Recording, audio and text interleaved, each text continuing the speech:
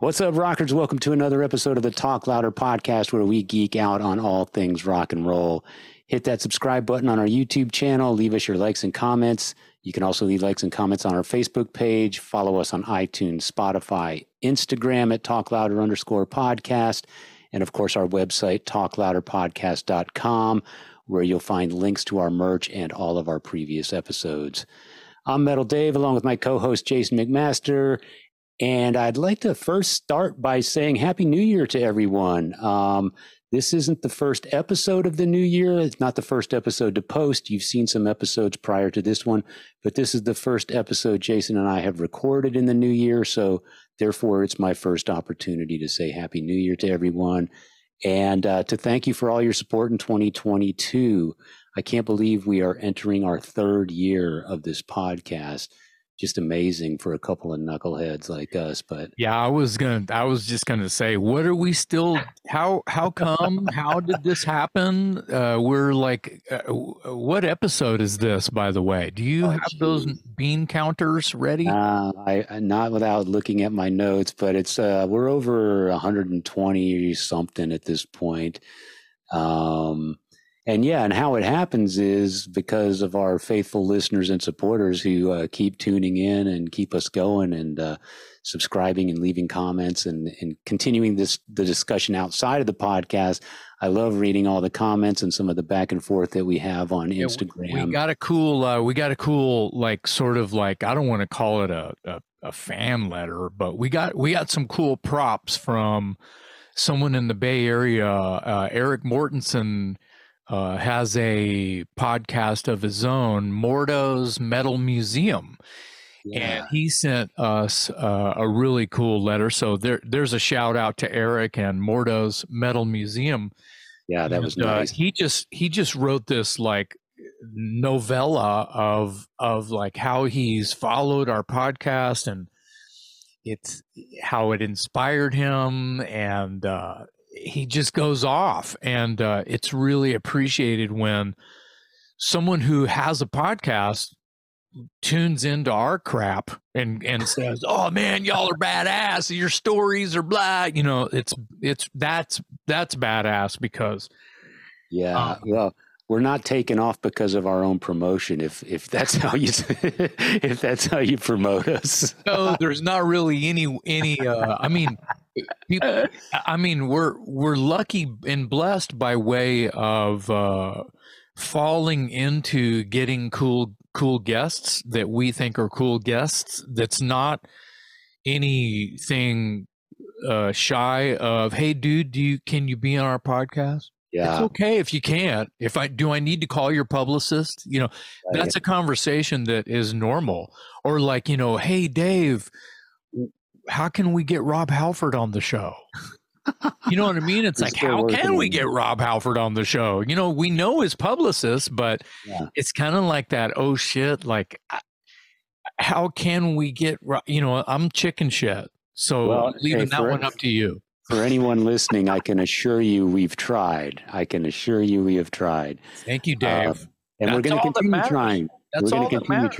Yeah, good. But that email that you shared with me today, the one that you just referenced, was really cool. Anytime somebody takes the time to reach out to us, and that one was really special. Anytime someone throws a bunch of kudos at us or just keeps the conversation going by engaging after the fact, and you get these little comments on Instagram and Facebook and whatnot where people say, oh, I like this or I like that, or you should have asked him this, and such is my favorite album.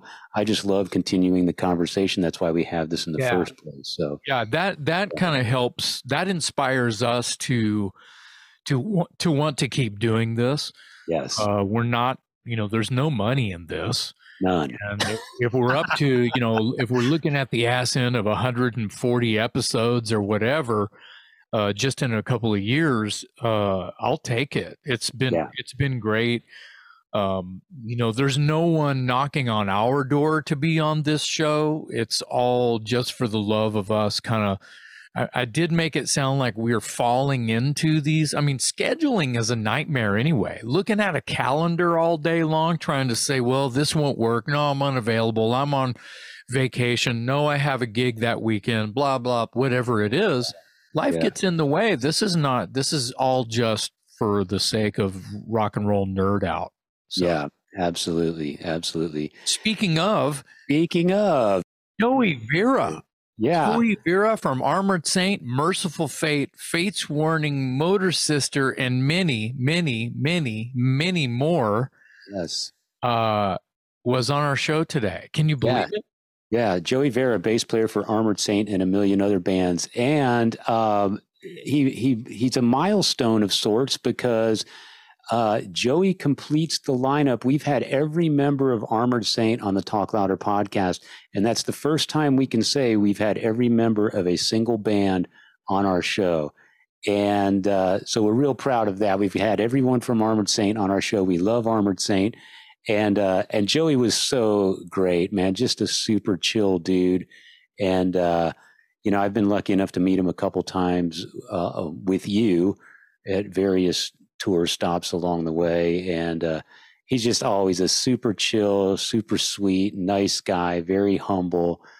And you can see why people like him, obviously a great musician, obviously a great talent, but the reason that people will get on a bus and spend weeks and months with that dude is because he's just super chill. I really enjoyed talking to him today. He's a lot of the heart of Armored Saint too, and we talk a little bit about offers that he's gotten, that he's turned down, things that are relative to that. And it makes sense when you kind of like just hear him tell his side of things as to why he sticks with his family.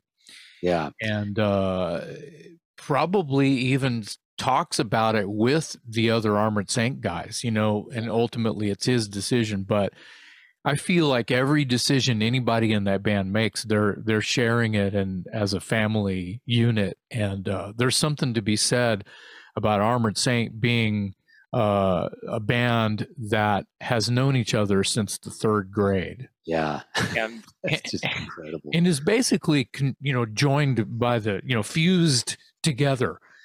Yeah, and there's a reason why they're a great band. They're so real. Of course, I was lucky enough to spend a week with all of them on the road not long ago. Yeah. And I just got to see everything that he's describing and I'm describing. I got to see it right there and be part of it. And I was welcome. It was red carpet treatment and it was very loving and it's appreciated. And I'm so happy to have completed our collection of Armored Saints action figures. We've got hey, how come there's not Armored Saints action figures? I mean, the name just screams action figure, doesn't it? Armored Saints, Yeah, I mean, they could do like where you could have the suit of armor, but then you take the suit of armor off and they're all just wearing t-shirts and shit, Right.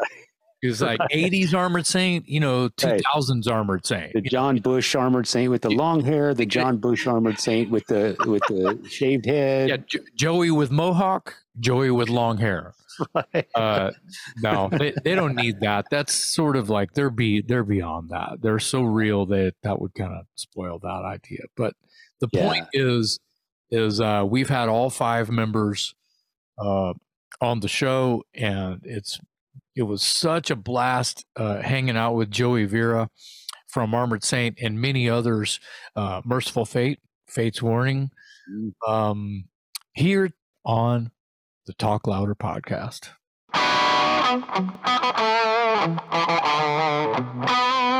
Hey, cool. Of course, Thin Lizzy gear. I got that same hat, except mine is reversed. It's a white hat with the black logo. Awesome. Nice. Yeah, I have to say, Dave, I don't believe I ever noticed it before, but Joey wears Thin Lizzy swag every time he's on stage. All right. I've been wearing that belt buckle for quite a while now. Oh. Yeah. That's a keeper. I bow in your direction. I mean, to be honest, it's only actually with Saint that I wear it. I didn't wear it with Mercy. I didn't wear it with Fates. Okay. Yeah. Interesting. Yeah. Well, do you feel like it's helping in some mental or physical way? Does it? I mean, I'm not going to say it makes you play better because you just say you don't wear it all the time. So that's not it. But does it make you feel more saint-ish? Yeah, it's channeling a little bit of that, Phil Lynott, frontman rock star thing. Hey, happy Malcolm Young's birthday to you guys. Oh yeah, awesome. The only member of AC/DC I ever got to interview. Wow, that's amazing. That's batting 1,000. Yeah, that's amazing. Quick funny story. He called. It was a phoner, and in the days and weeks leading up to the interview, I told all my friends, "I'm going to interview Malcolm Young. I'm going to interview Malcolm Young." So he calls my house, and I answer the phone, and I hear this voice, and it's like, "I'm calling for Dave Klashner," and I was like, "This is Dave." And he goes, "Dave, it's Malcolm from AC/DC," and I was like. I'm thinking this is one of my friends putting me on, man, because I told him when I was going to interview. And, he kept talking. He called at the right time. But it was almost too funny that, it sounded like a practical joke. Hey, I have to say, that was a pretty good impression. Well, when you hear that voice in your phone, you never forget it. That's amazing. Like Dirty Deeds, that backup vocal, and it sounds like that kind of like a pirate. Yeah, he sounds like a pirate voice. Yeah, chain smoking pirate. Yeah, love it. I love it. I always wondered who did the background vocals in a lot of those records because it doesn't sound like Bon. No, and I always wondered who it was. And some of that, lock jaw kind of gnarly, kind of gnash. Yeah, it's like a gnashing thing. Even Bond sang like that, but he didn't have, when he did it, it wasn't always gruff. And I think when Angus and Malcolm did their backups, that's the best tone they had. And then there's a record, I can't remember what it is. It might have been on Stiff Upper Lip. There's a song called "Come and Get It," and they do this low key "Come and Get It," and I swear it's Malcolm doing it. Come and get in. Well, cheers to Malcolm Young today, then. Yes, Malcolm's amazing. Yeah, showed a lot of people how to get it done. Yeah, simplicity and just great rhythm guitar player. Amazing. It's the notes he didn't play. Yeah, exactly. The best. I've always said there's power in silence. It's just where you space it. Where do you space it? So Joey, obviously, we just have a conversation. Of course, we have questions for you, but no worries. We shoot our intro after you leave the room. It's when we like to say, what's it called? Talk shit about you when you're gone. Right. Yeah. And it's a pleasure having you here today, to say the least. Yeah. Joey, I'm honored to be here. Thank you. We got to tell you, you are the last member of Armored Saint to be on our podcast. And by joining us today, this marks the first time we've had every member of a single band on the Talk Louder podcast. So thank you for completing the lineup. Yeah. Wow. Kind of cool. We've had two from Anthrax. We've had, we had Charlie twice? We had Frank twice. Frank twice and Charlie twice. Charlie once. Yeah. Yeah.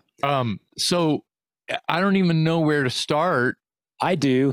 I got to ask Joey, since you're wearing that Thin Lizzy hat, what's your favorite Thin Lizzy record? Wow, that's pretty tough. I've been asked that a lot. But I always have to come back to probably the first record that I really dug in deep with them, and that would be Jailbreak. Mm-hmm. To me, it's one of those perfect records. Every single song is a gem, and performances are amazing. Songwriting is amazing. The sound of the record is amazing.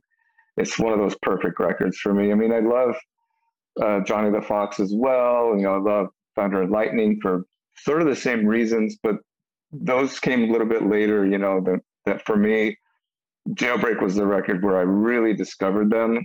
Actually, they were the first concert I ever saw when I was 16 years old. I was a big Queen fan, and they did a tour supporting Queen.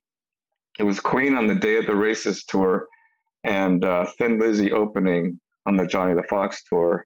Wow. And pretty mind-blowing. And that was the first time I saw them. I mean, I'd heard the songs on the radio and stuff, you know, from Jailbreak, but they were touring on Johnny the Fox, but which is only a year later. Yeah. But yeah, so that I think Jailbreak is that record where it's nostalgic for me, but it's also every time I hear it, I mean, I could never listen to that record enough. You know? Yeah. It's such a great record. There's a reason it's a classic. And I bet our friend, Jason, our friend Stephen Blackmore is going bananas right now because he talks about that Queen and Thin Lizzy tour all the time. And so we've got someone who actually saw it with us today on the show. And you know what's crazy about that tour? Like for the longest time, like I just thought it was Johnny Fox tour, and I was going to see Thin Lizzy. I knew who was in the band. I knew all the band members and stuff.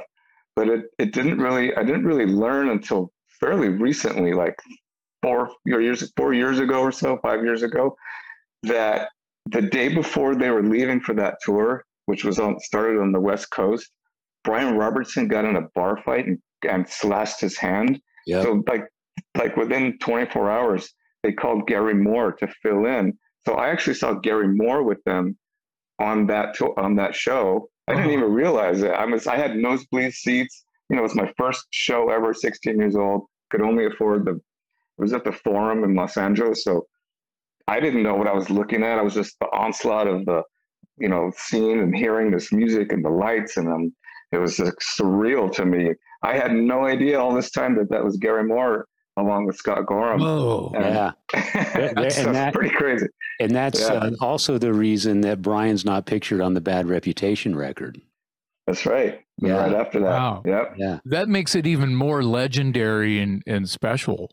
Yeah. I mean, had Gary worked with Thin Lizzy prior to that, or he did on Black Rose?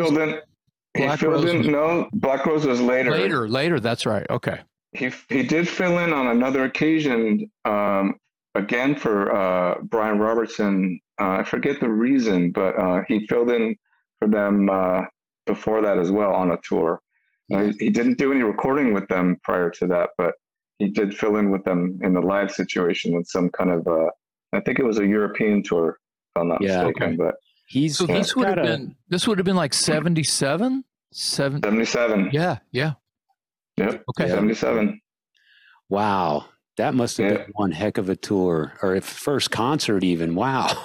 I mean, yeah. I was way into Queen at that point, you know, and Night at the Opera, you know, everybody got that record, and I was no exception. But then I went back and I listened to, you know, sure, Heart Attack and first record, second, you know, Queen 2.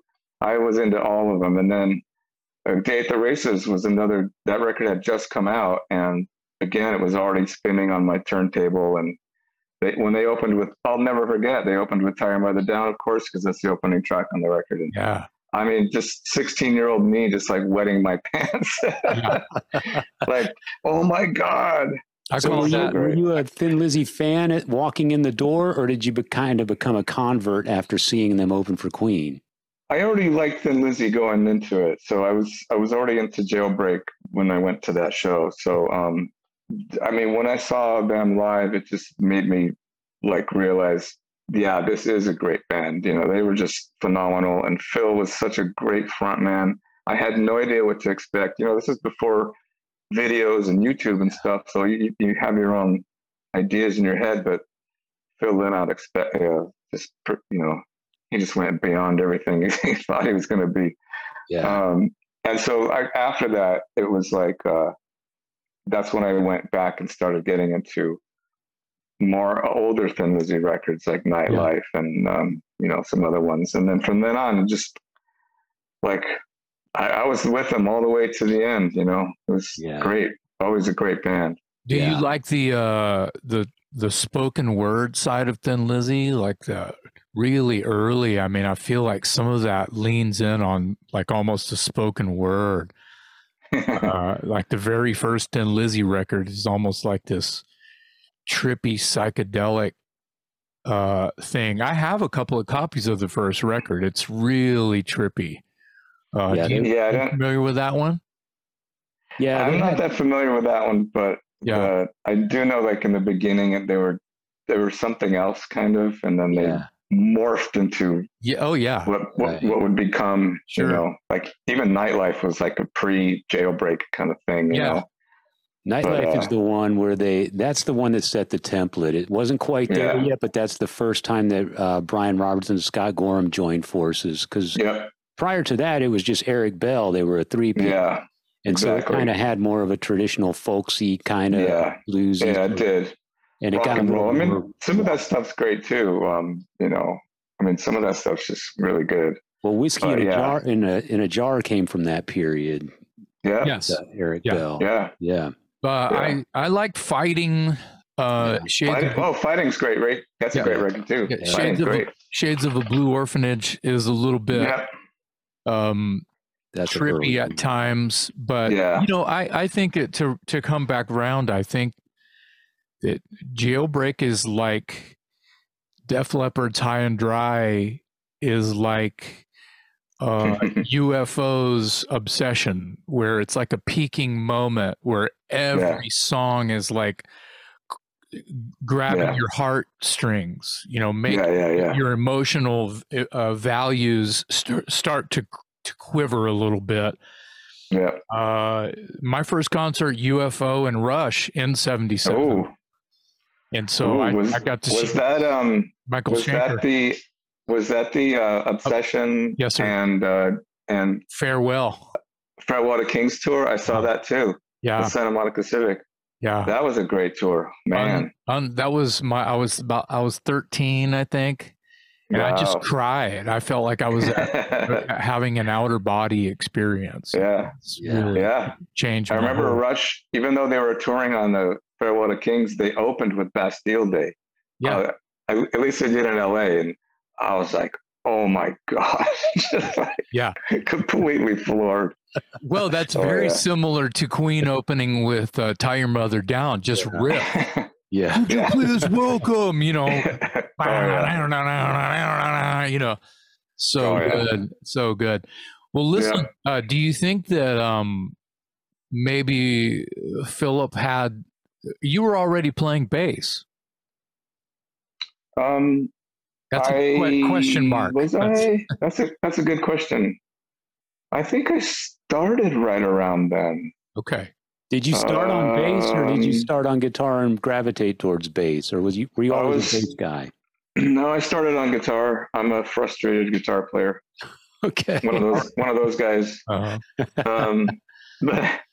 I was playing guitar still, I believe, in '77. I think I didn't switch to bass until '78. I started on guitar, and I've been playing. You know, I got an acoustic guitar when I was 13. Oh, shoot, sorry. That's all right. Good catch. My cat just decided to join us. That's all right. That happened before. It's not the first cat we've had on the show. And I was playing guitar, and then I switched to electric when I was probably 15, and then I played for a little while after that before I switched to bass. So I was like, you know, I wasn't even like dreaming to be a lead guitar player. My whole thing, I don't even know why this is, maybe because of Paul Stanley and because of Malcolm Young, or, you know, but I wanted to be a rhythm guitar player. Like that was my whole thing. So it was almost natural that I went to bass, being with that sort of mindset, you know? And so then I switched to bass right at that time. There's something cool about, I don't know how to say this correctly, so I'm just going to say an accomplished musician who literally comes out, you know, decades into their career and says, you know, I've always been a rhythm guy. I'm a rhythm. I never even was not attracted to, you know, look at me, look at me, look at me, look at me, look at me, look at me, you know, kind of a, you know what I mean? There's something to be said about the Malcolms and the Scott Ians and the early Hetfields and the, you know, there's something about that that is attractive to me as well, says the frustrated bass player. So what was the catalyst for switching to bass, Joey? There was a catalyst, and it was kind of a pragmatic one, because when we were in junior high school, when I say we, I mean some of the kids I was growing up with, one of which was John Bush, and Gonzo was also in junior high school with me, as was Phil. But we were all sort of starting to play instruments at the same time in our middle school years. But it wasn't until we went over to the summer of graduating 9th grade, going into 10th grade, where we decided to start a band together. We did have an early incarnation of that band in the 8th grade. We were called Royal Decree, G, you know, way into Queen. Yeah. And we all dressed in white. Thank you, Angel. Wow. And that group consisted of John and myself, me playing guitar, John singing, and then we had other friends from the neighborhood that was guitar and drums and keyboards. And it only lasted a year, and we just played covers at lunchtime. It was one of those things. But when we graduated middle school, that band disbanded, and then John and Gonzo and Phil and I wanted to start a band, so we decided to do that. But we had two guitar players, me and Phil was a better guitar player than I was, and we didn't have a bass player. So at that time, kind of backpedaling about 6 months here, John was already deciding that he wanted to be a lead singer. But prior to that, he thought he wanted to be like Geddy Lee, Phil Lynott, frontman, singer, bass player. Right. And so his mom went and bought him this nice 1972 Fender P bass. And then he played it for literally like a week. And then he just said, it's not for me. He put it in this case under his bed, and it sat there for like 6 months, at least 6 months, maybe even longer. So when we were deciding to start this next band, we needed a bass player, and somebody suggested, well, John has that bass. Why don't you pull it out, and at least we can jam until we find somebody. Then, you know, maybe you could switch back to guitar and whatnot. Right. So I took it out from underneath his bed and started playing it, and it pretty much like immediately fell into my arms and hands and whatever. And I was like, wow, this just felt really natural for me. Wow. So I started playing bass at that moment and have ever since. And funny thing about that P bass is I ended up buying it from his mom. His mom paid like $200 for it, like in 1977 or something. Wow. And that thing now is worth like, you know, so much money. But yeah. So I bought it from his mom about a year later for $200. And that's the 72 P bass that I played the entire beginning of the Armored Saint career. It's the Sunburst P bass with the maple neck. Yeah. Oh, wow. That's the same bass. And I told this story a bunch of times, and forgive me if I'm redundant here, but no, it's okay. I was going to say parts of this are in my DNA by now, but yeah. Yeah. I love you know, story. And the fact that you still have that thing. That's what I was going to ask. I'm sorry. I blew the surprise for Dave. Yeah. No, I still have it. Yeah. I retired it from touring because it just has way too much sentimental value for me. So it still plays amazing. It's like an old pair of sneakers that just fit right. And I use it for recording only here in LA and never take it anywhere. And yeah, so I still have it. It's a killer bass. It always has been. So did you use it on the first Saint record on March? Oh yeah. Oh. I've used it on every Saint record until, to be honest with you, I probably played it on every single record until probably Win Hands Down. Wow. So that's like 10, that's like 10 records. Yeah. And not only that, but I played it on all the Fates Warning records since 96 as well. Until, once I got into the 2000s, I started playing different Fenders in the studio. Sometimes I'd play a 5-string with Fates Warning, or I would try, I have several other American made Fender P basses that I would play. And I just started to experiment a little bit and not be so but everything from the beginning, from March of the Saint all the way to at least, I'll say La Raza, that's all that Fender P bass. Wow. Did you ever change the pickups or anything, or it's all stock? I never even changed the strings. Come on. No, I'm kidding. Yeah, of course. The pickups went through several variations of changes. I had stock in there for a long time, and then I switched over to DiMarzio's, Seymour Duncan's, and ultimately ended up with EMGs in the late 80s. And then the EMGs are still in it, the same ones from 89. Did you have to router out any of that precious cavity to ouch? Yeah. Yeah. Oh, this thing is not it even from day one, I never sort of looked at it like I'm going to keep this as a museum piece, Yeah. And then I started taking it apart, started screwing around with different components.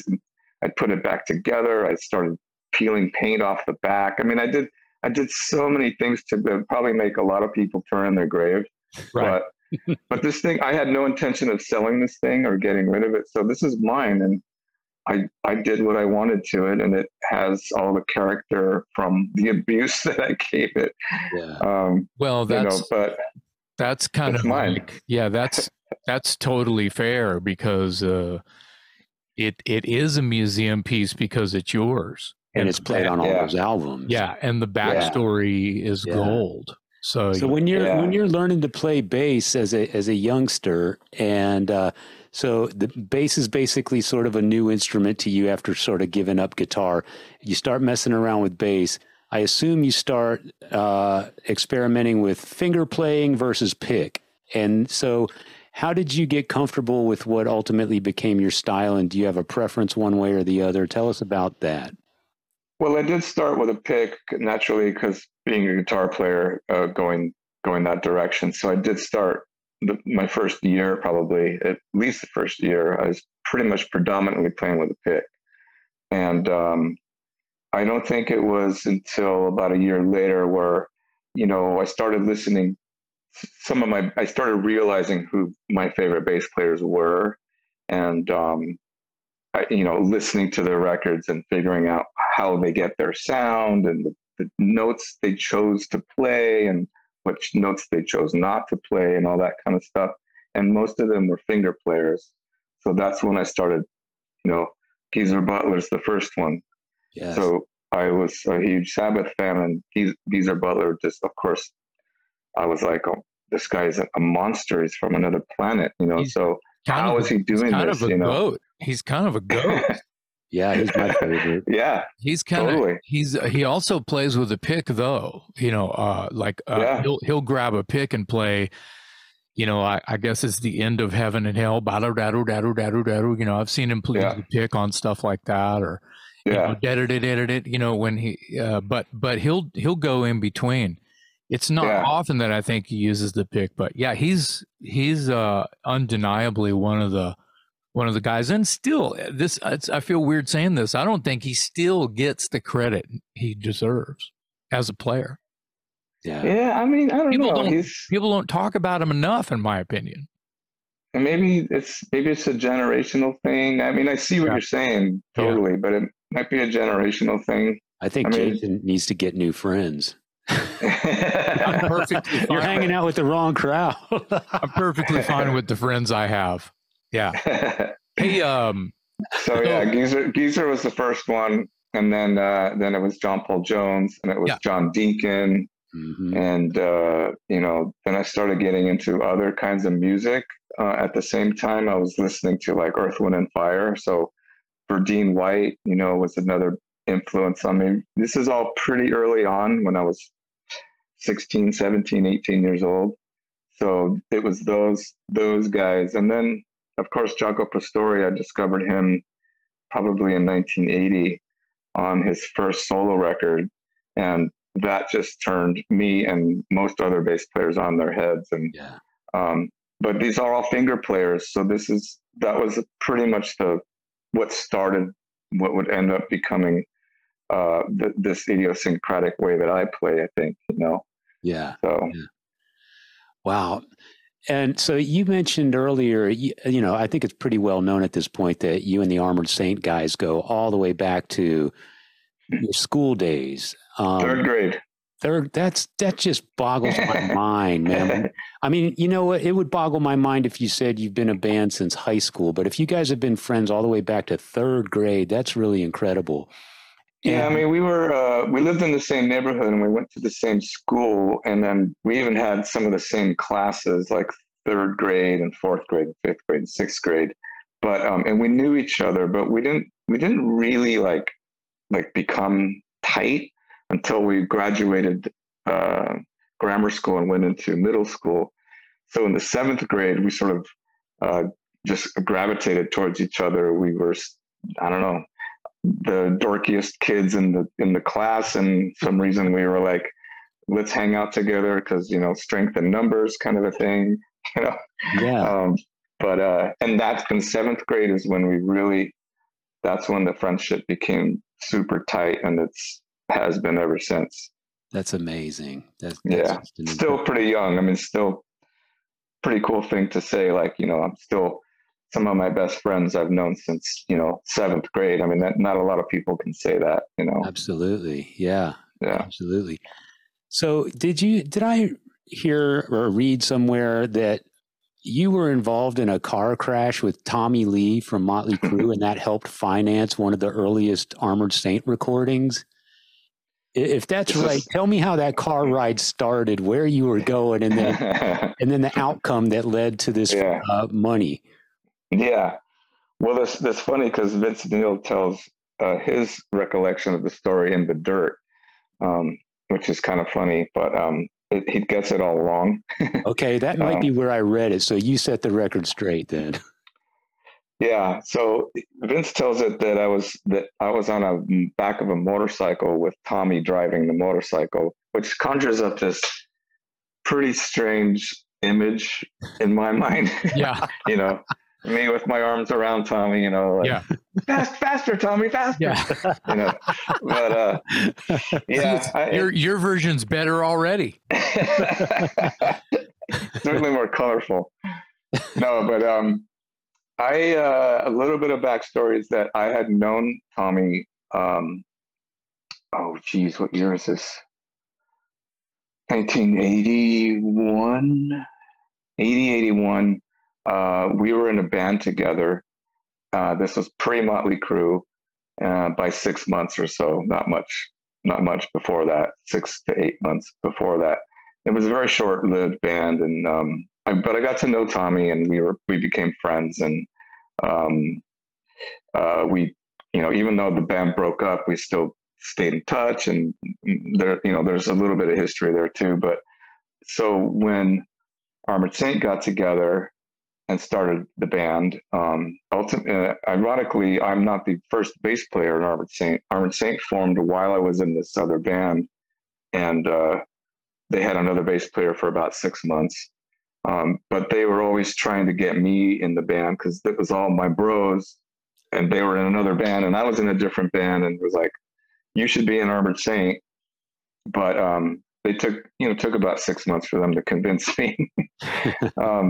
But once I joined Armored Saint, back to the Tommy part of the story is that, we're still friends, Tommy and I told him, hey, I'm in this new band called Armored Saint, and, we played metal, like, Judas Priest, Scorpions stuff. And Tommy was like all into that stuff as well. So he was like, oh man, I got to come see you guys play. And I said, well, as it turns out, we're playing this gig at this ski lodge called Mount Baldy Ski Lodge here in San Bernardino Mountains here.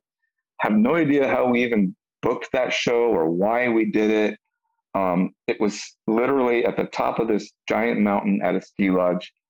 And why we thought anybody would go is beyond me. But So we all go up there and we play the show. Of course, there's no one there, except for a few of our friends and a few of some of those people were Tommy and a few people we knew together. The guitar player from a band called Stormer. It was a big band in Southern California back in the day.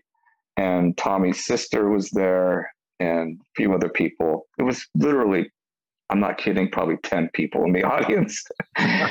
So what else is there to do but get really hammered and get through the show? Mind you, we're 19 years old at this point. So we brought our own beer and pot and whatever. And we had ended up being just a big party. So show ends and then we're getting ready to leave. We're packing up the stuff and Tommy comes over and he says, "Hey, me and my sister and this other girl are going to go down the hill and go to this party. You should come." I'm like, "Yeah, but I got my gear." And they're like, "No, whatever." And then the guys in the Armored Saint were like, "Go, you should do it. It's probably be fun, And so I said, "All right." So I got in the car with Tommy driving this other girl's car. But it was a 280Z hatchback. I don't know if you remember those cars. Are pretty small, basically a two-seater. Yeah. But so in the back and underneath the hatchback is where Tommy and Tommy's sister Athena and I were sitting, and that's all I remember. We left to go down the hill, and I woke up in the hospital the next day. Wow. So apparently, what happened was I probably passed out on the way down the hill, or the crash knocked that memory out of my mind. But we got down to the bottom of the hill, and Tommy, I guess, took a turn, the off ramp, a bit too fast, lost control of the car, and we went over the embankment. I guess it was a hairpin turn kind of. And so the car left the road and rolled 4 or 5 times. And I went through the hatchback. I have lacerations on both of my hands. I almost lost my thumb. And I had a big gash on my head. So I'm guessing that I was probably bracing myself on the glass. Yeah. Of course, the glass ended up breaking everywhere. And then I woke up in the hospital the next morning, and that's the story I was given. Wow. So that's how the accident happened. And, obviously Armored Saint at that point, we were just starting with me. It was like a new beginning. When I joined the band, we had about, I would say, 7 or 8 shows booked across that summer. This was in May of 1982. We had a bunch of shows booked all through summer till like September, October. We obviously had to cancel them all because I wasn't able to play. So we didn't do the shows. Meanwhile, I had all these doctor bills from the ER and the hospital. I was in the hospital for like 4 or 5 days before they let me go. And I didn't have insurance, I was 19, Right. So I had to get a lawyer and went after the girl's car, the girl who owned the car. We went after her insurance. She had insurance, luckily. So we got a settlement from the insurance company to cover my costs of the hospital bill, plus I got an extra something like $5,000 or something like that. And so by the time I was healed, we're talking the fall now, probably October-ish, October, November. That's when we first did a show at the Troubadour. I did a couple shows when I came back from my injuries, and one of the shows was at the Troubadour, and that was the first time Brian Slagel came to see us. Oh, wow. So, yeah. So Brian was in the audience and came back to see us, and we were all intimidated because he was he had the 2 Bruce Dickinson wristbands with the gauntlets with the studs, and you didn't see that too much in 1982 in LA. It was pretty uncommon. So, in walks Brian. He was this big dude, and we're like, "Oh my God!" And we knew who he was because of Metal Massacre and New Heavy Metal Review, his fanzine that he did at that time. And so he came backstage at that show, and he said, "Blown away. I love you guys. Right up. I love what you're doing, and I'm putting together a second Metal Massacre, as it turns out, and I have one track. The opening track was supposed to be taken up by Merciful Fate, but they pulled out. Wow. And they couldn't deliver any studio recording in time. But if you guys can get something recorded like right now, I'll give you that first spot on the record. And we're like, please, Yeah. So at that moment, it was like, what are we going to do? He introduced us to Bill Metoyer, and never met Bill in our life before that. So we met Bill and said, let's go into the studio. Of course, we didn't have any money. We're just 19-year-old knuckleheads, working day jobs. We have no money. So I had the money from the accident. So I said, well, why don't I front the cost of the recording, and then you guys can pay me back later, whatever, which they actually did. The guys did pay me back eventually a couple of years later, which was really honorable and nice of them. Sure, especially at that age. Yeah, no, it took. You're a super nice guy. You probably weren't bugging them too much about it. No, I mean, I probably did bug them after a while. I was like, hey, I'm tired of buying beer and pot. Like, you guys should be buying beer and pot. Like I already paid for the demo. But anyway. So it got that money financed the recording. So that money to finance the first recording, and that was that from that recording we made. It was a 5-song demo, which later became known as the 5-song demo. And the one song that we took off of that demo was Lesson Well Learned. We gave that one to Brian, and that appeared on the Metal Massacre 2. And then we started sending out that demo tape to pen pals and tape traders and, stuff like that right after that. Yeah. But that's how the money from the accident paid for the demo, and how it relates to us meeting Brian Slagel and getting on Metal Massacre. It's all kind of intertwined like that, Yeah. The one and only time I met Brian Slagel was with the two of you guys. And Armored Saint was touring with Dio in like 2000 on the Magica tour. Yeah. And I don't know if Joey, if you remember this, but you guys were parked outside the venue. It was the back room in Austin, Texas. And Jason brought me along. And actually I was sitting on the bus with you, and we were talking about Chuck Taylors for some reason. We were both wearing Chuck Taylors, and we got into the conversation. I always remember that.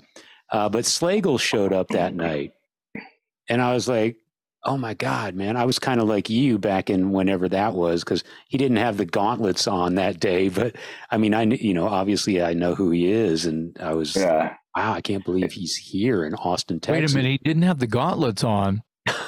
Yeah, they must, it must have been casual Friday. Had to be an imposter. No, we have photos. Well, I think he stopped wearing them by 1984. He stopped wearing them when he realized, like, hey, I'm actually I actually own a record company. Maybe I should start. You can't dressing really do lunch with these things on. Right? Yeah, but I mean, to be fair though, like he's always been wearing. He's never stopped wearing metal T-shirts. Like, right? Maybe he doesn't wear the gauntlets, but he still dresses like a fan. Yeah. He was wearing a metal T-shirt the night that I met him. Yeah. Wow. Well, that's amazing. That out of this car crash basically comes the start of Armored Saint's recording career. And you mentioned that EP. I grew up in San Antonio, Texas, and Joe Anthony, the Godfather, used to play that EP on the radio in San Antonio. Yeah, I remember the Godfather. Yeah, that was my first taste of Armored Saint. He was playing Take a Turn or Another False Alarm. Yeah. And what else? First record. Yeah. The March record, Then he came along and did March of the Saint, of course. But I remember the first time I heard you was from that EP that I guess came out of the recording from the car crash. And, that was my introduction. Yeah. Metal Massacre came out, I guess it came out in the spring of 83, I want to say, or something like that. Metal Massacre 2's, the print says 82. Maybe it was the end of 82 then. Yeah, it just because the jacket says 82, you have to add at least 3 or 4 months after that. Yeah, that's true. Distribution and stuff. So you may be right. Yeah. So and then 6 months later we released the 3-song EP. It's from the same recordings, the same demo. I don't know why we didn't release all 5 at once. I'm not sure why we decided to do that. You're it's milking, like a maxi single. You're milking that car crash money, baby. Yeah. Yeah. So we wanted more life out of it. Were those early recordings? Was the EP getting airplay elsewhere? Because I always have this distorted perception because I was lucky enough to grow up in San Antonio and we had The Godfather spinning underground stuff. So I always think, I'm old enough to know better now, but I was grateful that I'm getting a taste of this stuff before the rest of the world is. But you, as a member of the band, are you hearing back from other parts of the country that, hey, we're getting airplay over here, and that EP's building a buzz? Or did you not really see that until March of the Saint? I don't remember, to be honest with you, hearing that much about it getting played in other states, cities, at least in 1983. I don't remember. Of course, later, when you have your first record out, that was a little different. Yeah. But we knew it was getting played here in LA. We had KMET, it was the local radio station, was KMET, and they had a heavy metal hour. I think it started on Saturday nights, and then it moved to Sunday nights or something like that. And that's when we first heard False Alarm and Lesson Well Learned on the radio here in LA. And we were just like, just couldn't believe it. We thought we made it. Like, that was it, no more. Just, we've made it. We're on a regular local terrestrial radio station. And it's like the biggest radio station in LA, and we're on it. It was like, we've made it, Well, you're all still very young too, so you're according to your experience ladder, you had made it. You didn't know that there was anything bigger than that at the time. Well, we're on the radio, we made it. So how did the Chrysalis deal come about after the Metal Blade EP and stuff? Yeah, so the EP came out in August, I believe, of '83, and then shortly thereafter, we, I would say probably September, October. It just all happened pretty quick, and we started to get courted by Polygram. There was an A&R guy who had just signed Lita Ford, I believe, and was looking for more bands and caught wind of us and liked what we were doing. He was British, and I think he sensed the same sensibility from the style of music we were playing, and started taking us to dinner. And that was all, again, we were sort of just like in awe, like, what is happening? Like, this executive guy's taking us 19-year-old knuckleheads to dinner, what are we doing here, and I'm ordering two of everything. Exactly. Gonzo, get the lobster, yeah baggy to go, please. 2 of them. So we started getting courted by them, and the thing was, though, that he couldn't, he was starting to, there's this political thing that I guess they have to go through internally in order to get the clearance to actually sign somebody. So we never actually went and met his bosses. It was like he was courting us, and he was interested, and was trying to get people upstairs at Polygram interested, but it just wasn't happening fast enough, I guess. And next thing you know, we are reintroduced to this guy named Ron Fair. Mm-hmm. Now, backtrack a little bit on Ron Fair. Was that the year prior, when we're in the studio recording this first demo tape with Bill Metoyer from The Accident, while we're in the studio at Track Record, one day this guy shows up who works for RCA, and his name is Ron Fair. And so he's an A&R guy. He's also an engineer, and he's friends with Bill Metoyer. They worked together. I believe maybe he was even a teacher at this recording academy, which Bill Metoyer went to. So they were friends and kind of colleagues in that regard. And Ron just stopped by to see how he was doing. And we were there, probably high as a kite, idiots. And he came in and was telling us about what he does, RCA, blah, blah, blah. And then he's thinking about signing this band called Steeler. And so we're like super cocky idiots, and we're just like, fuck that band Steeler. You should be signing Armored Saint, man. And he was just like taken back, like, how dare you talk to me like that? You know, like, what is with these guys? But he kind of smiled and shook and said, okay, you know, whatever. Of course, he went off and signed Steeler. Steeler got, Steeler first got signed to Varney's label, I think, right? Shrapnel was first, yeah. So I guess he didn't get Steeler. Shrapnel picked him up. That's the last time we ever saw Ron Fair, until a year later, while this guy from Polygram's taking us out. Next thing you know, Ron Fair contacts us and says, remember me? Well, now I work at Chrysalis Records. And they're looking for a heavy metal band. And he started courting us and started taking us to dinners. But then things started escalating much quicker there. Since he's an engineer, a really good engineer, I might add, he got us basically several different demo deals where we would, Chrysalis paid for us to go into the studio. And first time we went in, we recorded something. I think we recorded like Mutiny on the World and Seducer. And the next time we recorded Can You Deliver and March of the Saint, something like that. We did 2 different sessions, recorded 4 songs or so. And then within a couple of weeks, by December,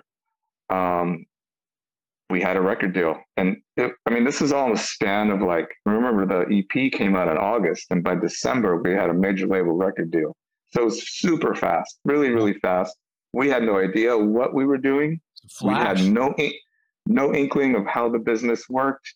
Didn't really care at that point, to be honest with you. And it was just super, super, super quick. So that's how the deal with Chrysalis came to be. And next thing you know, we're getting ready to record in a major studio with a big producer. And yeah, it's pretty nuts. Wow. Yeah. Again, I go back to my roots in San Antonio, and of course, you guys were the opening band on that famous 3-night stand at the Cameo Theater with Metallica playing. And I was there. Jason was there. Everybody I know that's in the San Antonio area that's in the metal. If you weren't there, fuck you. we all still wear it. We all still wear it as a badge of honor.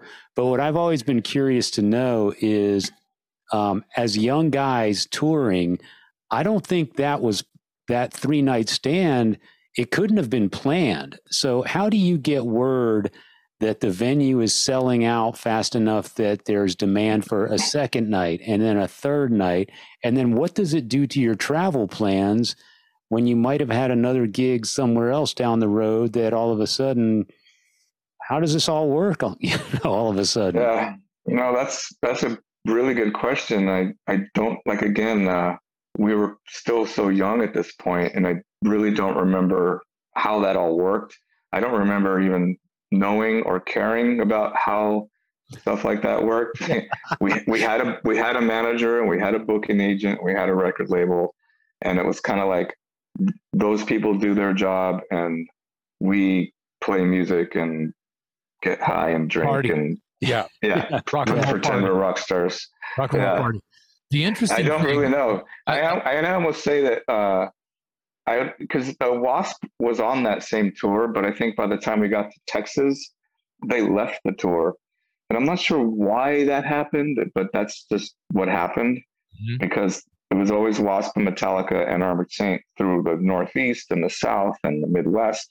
But when it came to Texas, Wasp left the tour. And then the West Coast, Texas, Arizona, California, Washington, Oregon, that was just us and Metallica. So let me interrupt just for 1 second. I am a Wasp fan, but you know what? I don't think Texas, I'll speak for Texas, I don't think too many of us minded that Wasp wasn't there. I think it's okay that Wasp took some time off from the tour, so you guys in Metallica could come crush Texas without them. I don't even think I was aware that they were part of the tour, because again, that's before the internet and all this stuff. All I know is that the advertisement said Metallica and Wasp. Right. I mean, I'm sorry, Metallica and Armored Saint. And so what you don't know, right? It might have been because I still have the flyers. I have one framed somewhere, and it has Wasp, it says Wasp, Metallica, Armored Saint, and it's the Austin show. February 21st, 1985 is the date. Wow. That's awesome. But the thing is that might have been the very last poster that had Wasp on it via your story from San Antonio, how it's just promoting Metallica Armored Saint. I've always wondered how that worked, because now that I'm older and wiser and I understand logistics, you can't just stay in a city for 3 days because the fans want another show. You've got a tour that's routed and booked and all this stuff. But in those days, you're a bunch of young pirates. You're teamed up with Metallica, who's also a bunch of young pirates, and and it's probably go for broke, or it's hard to say. I mean, it's possible that they did have some foresight, knowing that this show was going to do well, and maybe it was leading up to it. In other words, when the tour was happening prior to that, in the Midwest and in this Northeast and whatnot, word maybe got out that this show was doing great. It was selling out. The attendances were amazing. And so maybe they left the ending part of it where Wasp was leaving the tour. Maybe they left that a little bit open. Yeah. Like a few weeks in advance. I mean, of course, nowadays you wouldn't do that. You'd want at least 8 weeks to promote a show. But maybe back then it was more a little bit like the Wild West, and it was like, let's just go and we'll leave holes open and we'll just fill them, Yeah. Kind of punk rock. A little bit. And maybe that's how that happened. And they had enough foresight to know that, probably because of the support that, not just the San Antonio had, but, with the Godfather, and the community was really supportive there, but they figured it was going to be the same in Austin and other cities in Texas. Right. So they said, well, we think this will do good. Let's keep 3 days. They call holds, like when a booking agency puts a hold on a show, you just hold the date. You don't announce anything, but you have that date reserved. And at some point you need to make a commitment and say, okay, we have to confirm this now, because I got 2 other bands that want the date too. Right. So maybe they put the first show on confirm the first show, and then maybe they had 2 holds just in case it did well. Yeah. Which it obviously did. At some point they were like, okay, we can do 2 more because they're gonna go.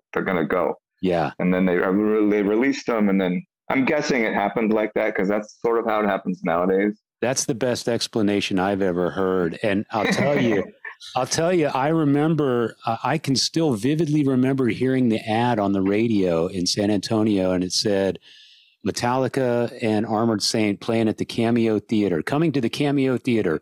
And I thought to myself, because Metallica's on the Ride the Lightning tour, and in San Antonio at that time, they were already huge. I mean, Metallica was big time in San Antonio at that point. And I'm thinking the Cameo Theater, that's way too small for Metallica in San Antonio. It's like 500 or 600 people. And I'm thinking to myself, what genius booked that venue for this tour? And sure enough, it sold out. And then they added the 2 more dates. And you know what? I bet they could have added a 4th.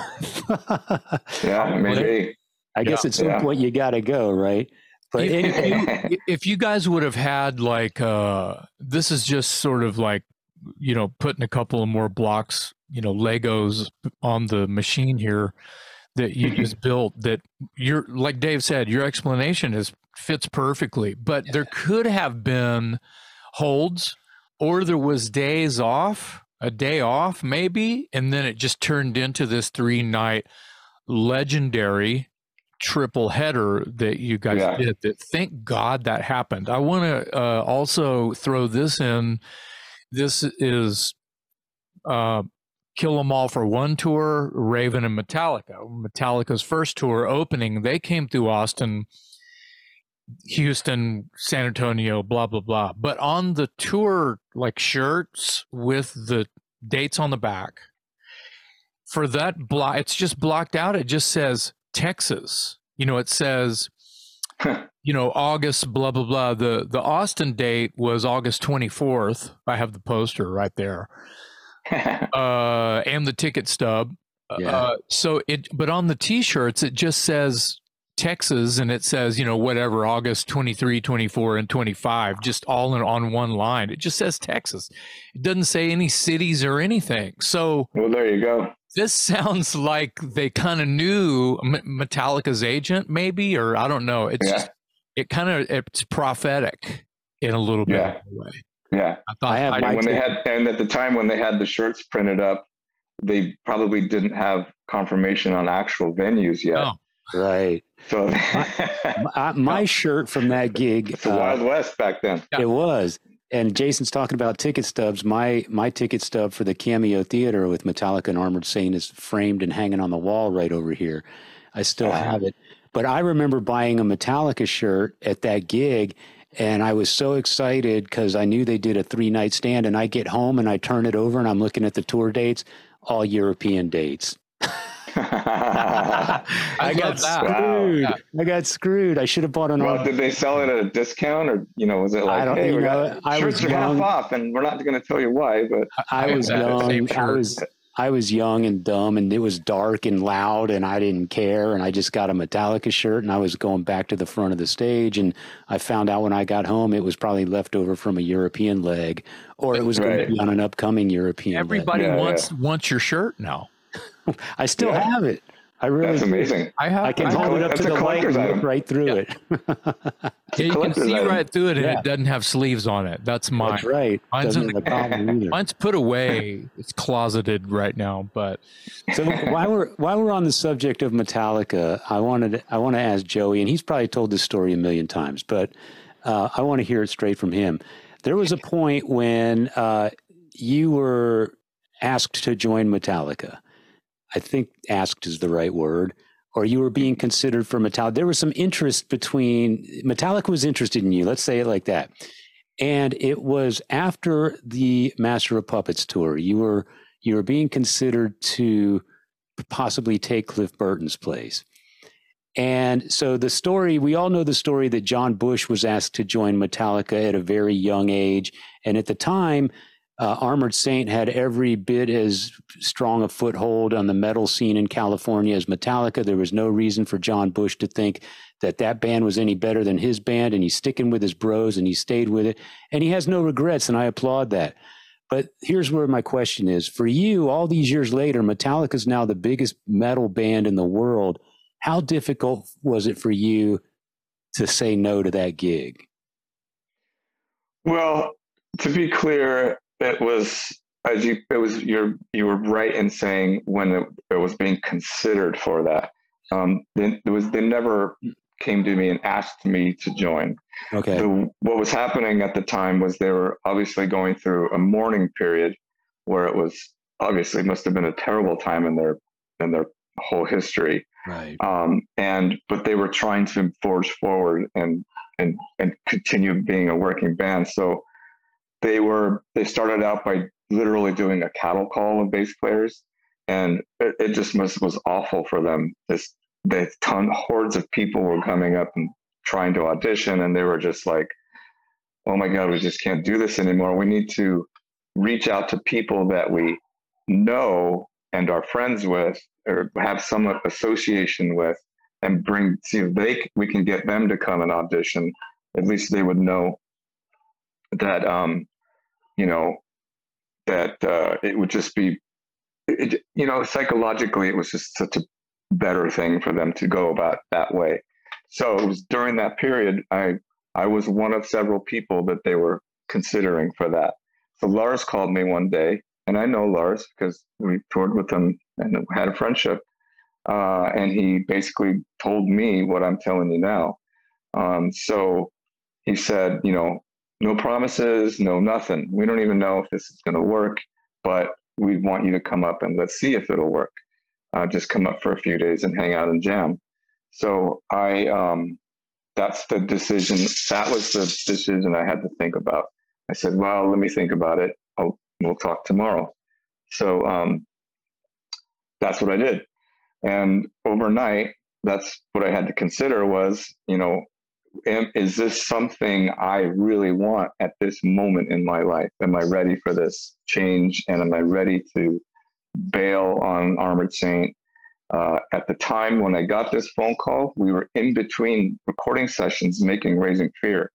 So we had done 6 or 7 songs already for Raising Fear, and we were taking a break, and we were about to go in and do another 5 or 6 songs for Raising Fear. And it was during this time when I get this call. So, I mean, I'm sort of like, talk about a quagmire, So I'm like, what do I do? Is this, where is my heart telling me that I really want to do? And my heart ultimately told me that I had unfinished business with Armored Saint. Yeah. I'm a main co-writer. I'm a founding member, and I have such a long history. Bye, have fun. My daughter's leaving. I just had to say goodbye. Oh, no, that's totally fine. That was the decision I had to make. Am I ready to give this all up? And a lot of it, I knew that a lot of it was creativity as well, because I knew the way that those guys worked. I knew how the machine of the Metallica machine worked. It was all about Lars and James. Yeah. And Cliff was a big part of that, actually. He was this third creative force, as everybody must know by now. Yeah. And after he left, it's just James and Lars. So I knew that creatively I would be giving a lot up, and also I would be giving up what I had kind of signed up for with my bros from grade school, and just the friendship we had and all the work we did with Armored Saint up until that point. We're on our 3rd major label record.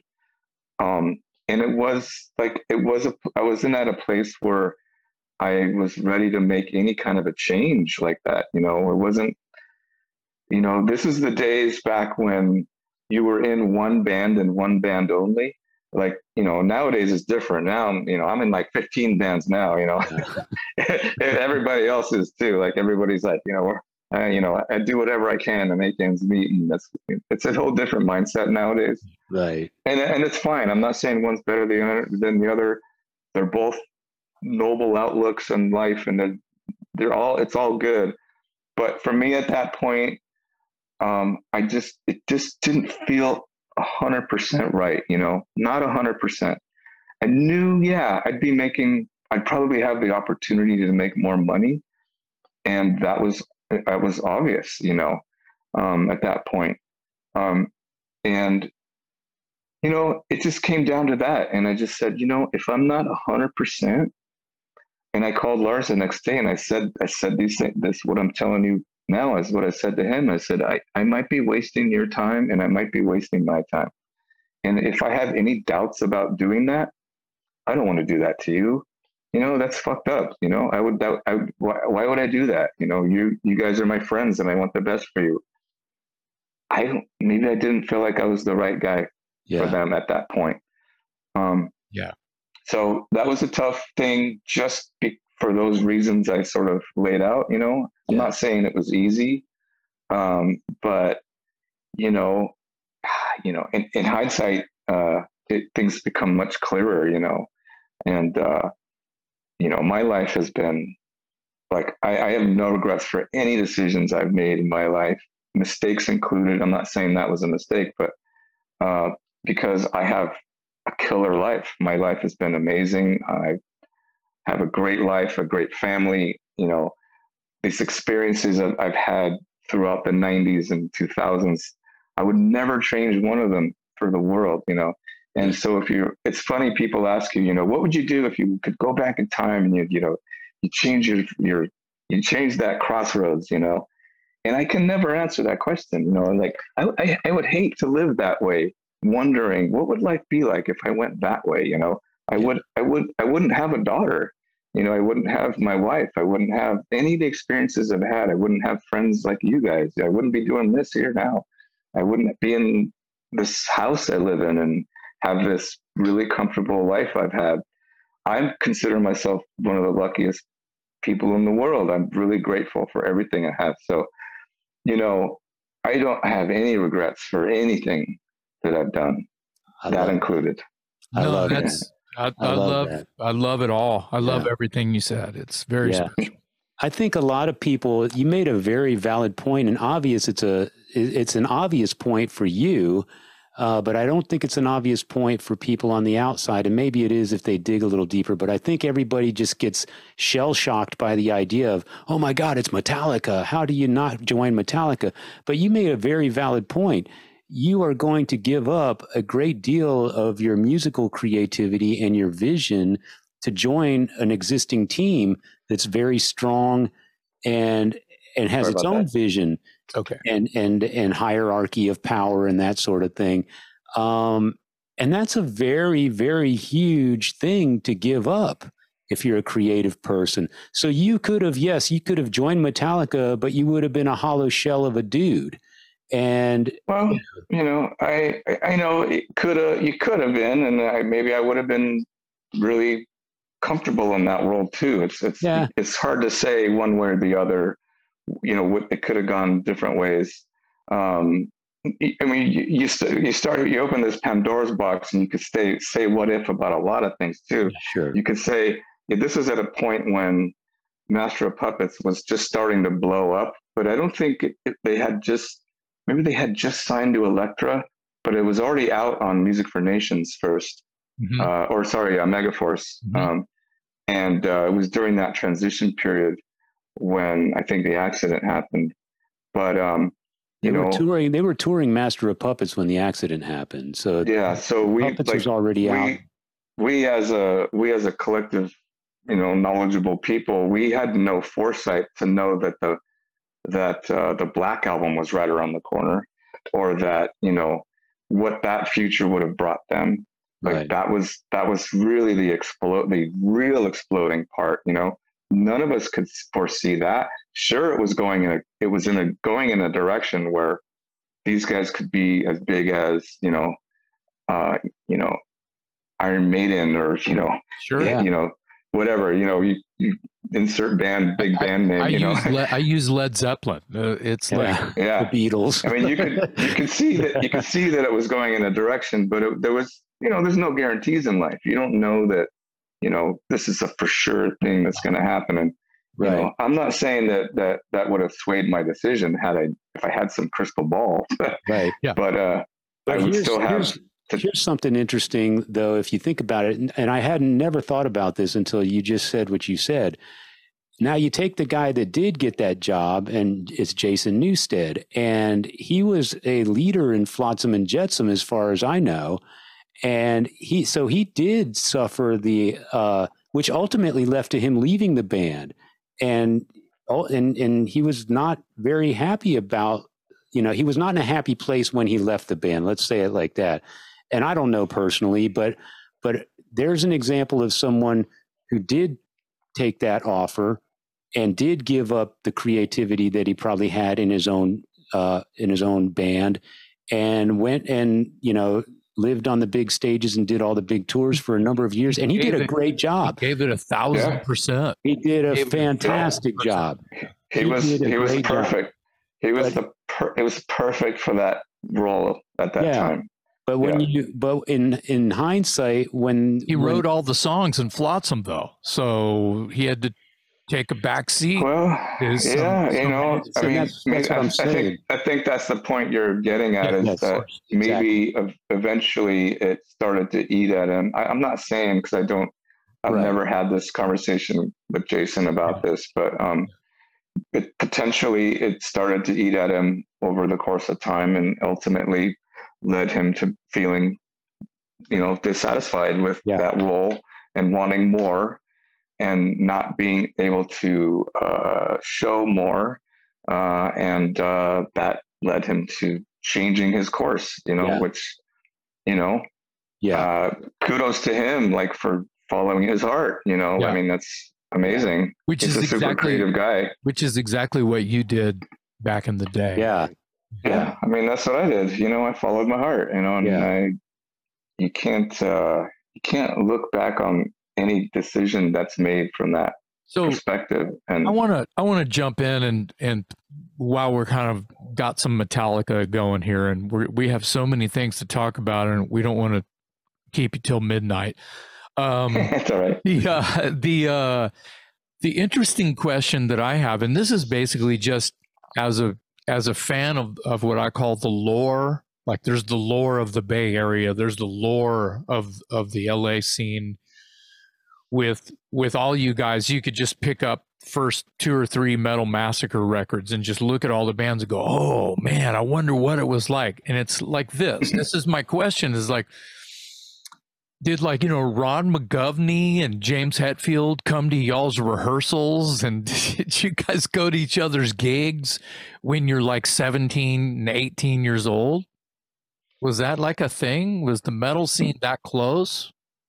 Like not with those guys, because they moved up to the Bay Area before we got tight with them. I see. Yeah, and they were originally from Orange County, we're from the San Gabriel Valley, and they were from Orange County, which is about an hour or so away. It doesn't sound like a lot, like when you live in like Massachusetts or something, but when you're in LA, like, I'm not driving an hour to go anywhere, you know? Yeah. So we were kind of from two different parts of the state, if you will. Sure. Were you guys hearing about these new kids called Metallica in your area, like prior to them when they were an LA band? I don't think we really heard of them until they had recorded until they did the No Life Till Leather demo and then the first Metal Massacre recording. And at that time, again, we're talking of increments of 8 months though here. So it's really like 8 months prior to Armored Saint, let's say. Right. And so it wasn't like we would see them out at the clubs, because if we were ever going anywhere, it would be the Hollywood clubs, and those guys never frequented those places, you know? No. So it wasn't like we crossed paths at that point. It wasn't until, Metal Massacre 1 was already out, and maybe even Kill 'Em All was already out.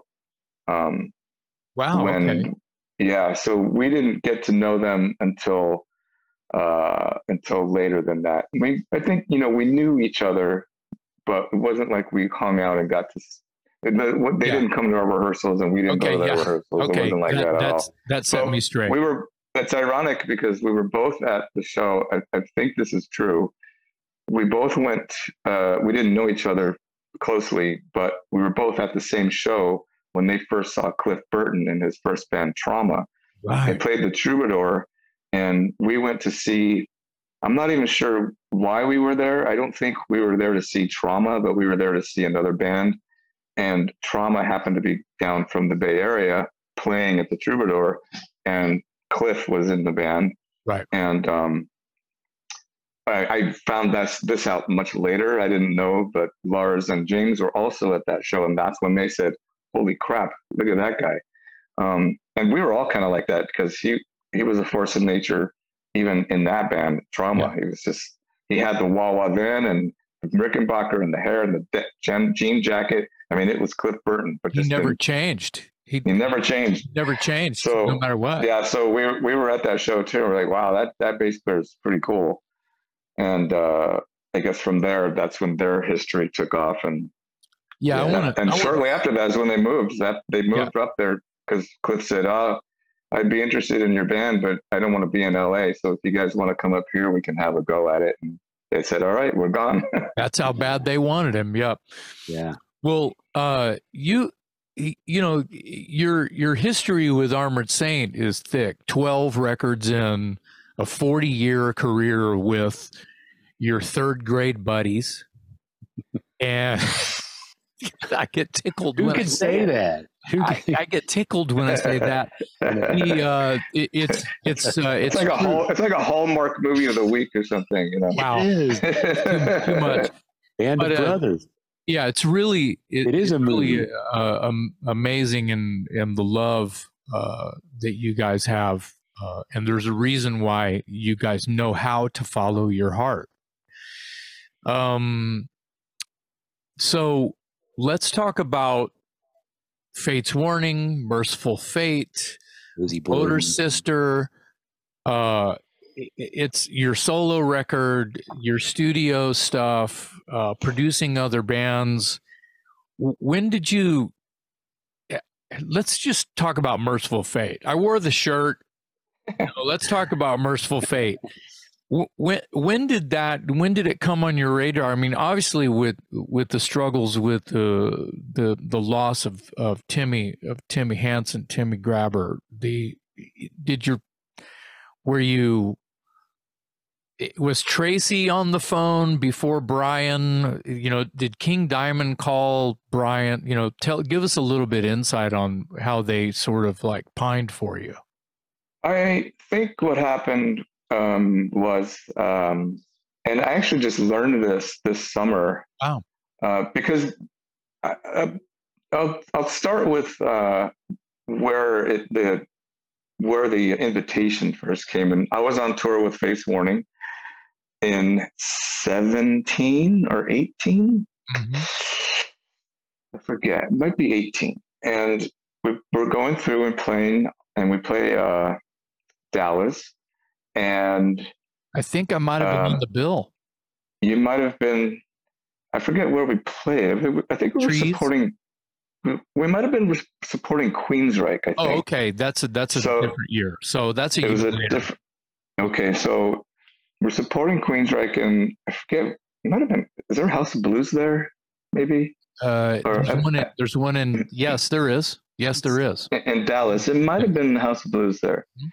Anyway, Brian Schlegel calls me up a couple days before. Says, I'm coming to the show. I'm bringing King Diamond with me.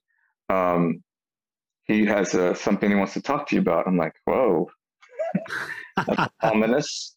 Yeah. So we play the show. After the show, we're in the dressing room, and Schlegel comes back and he brings King.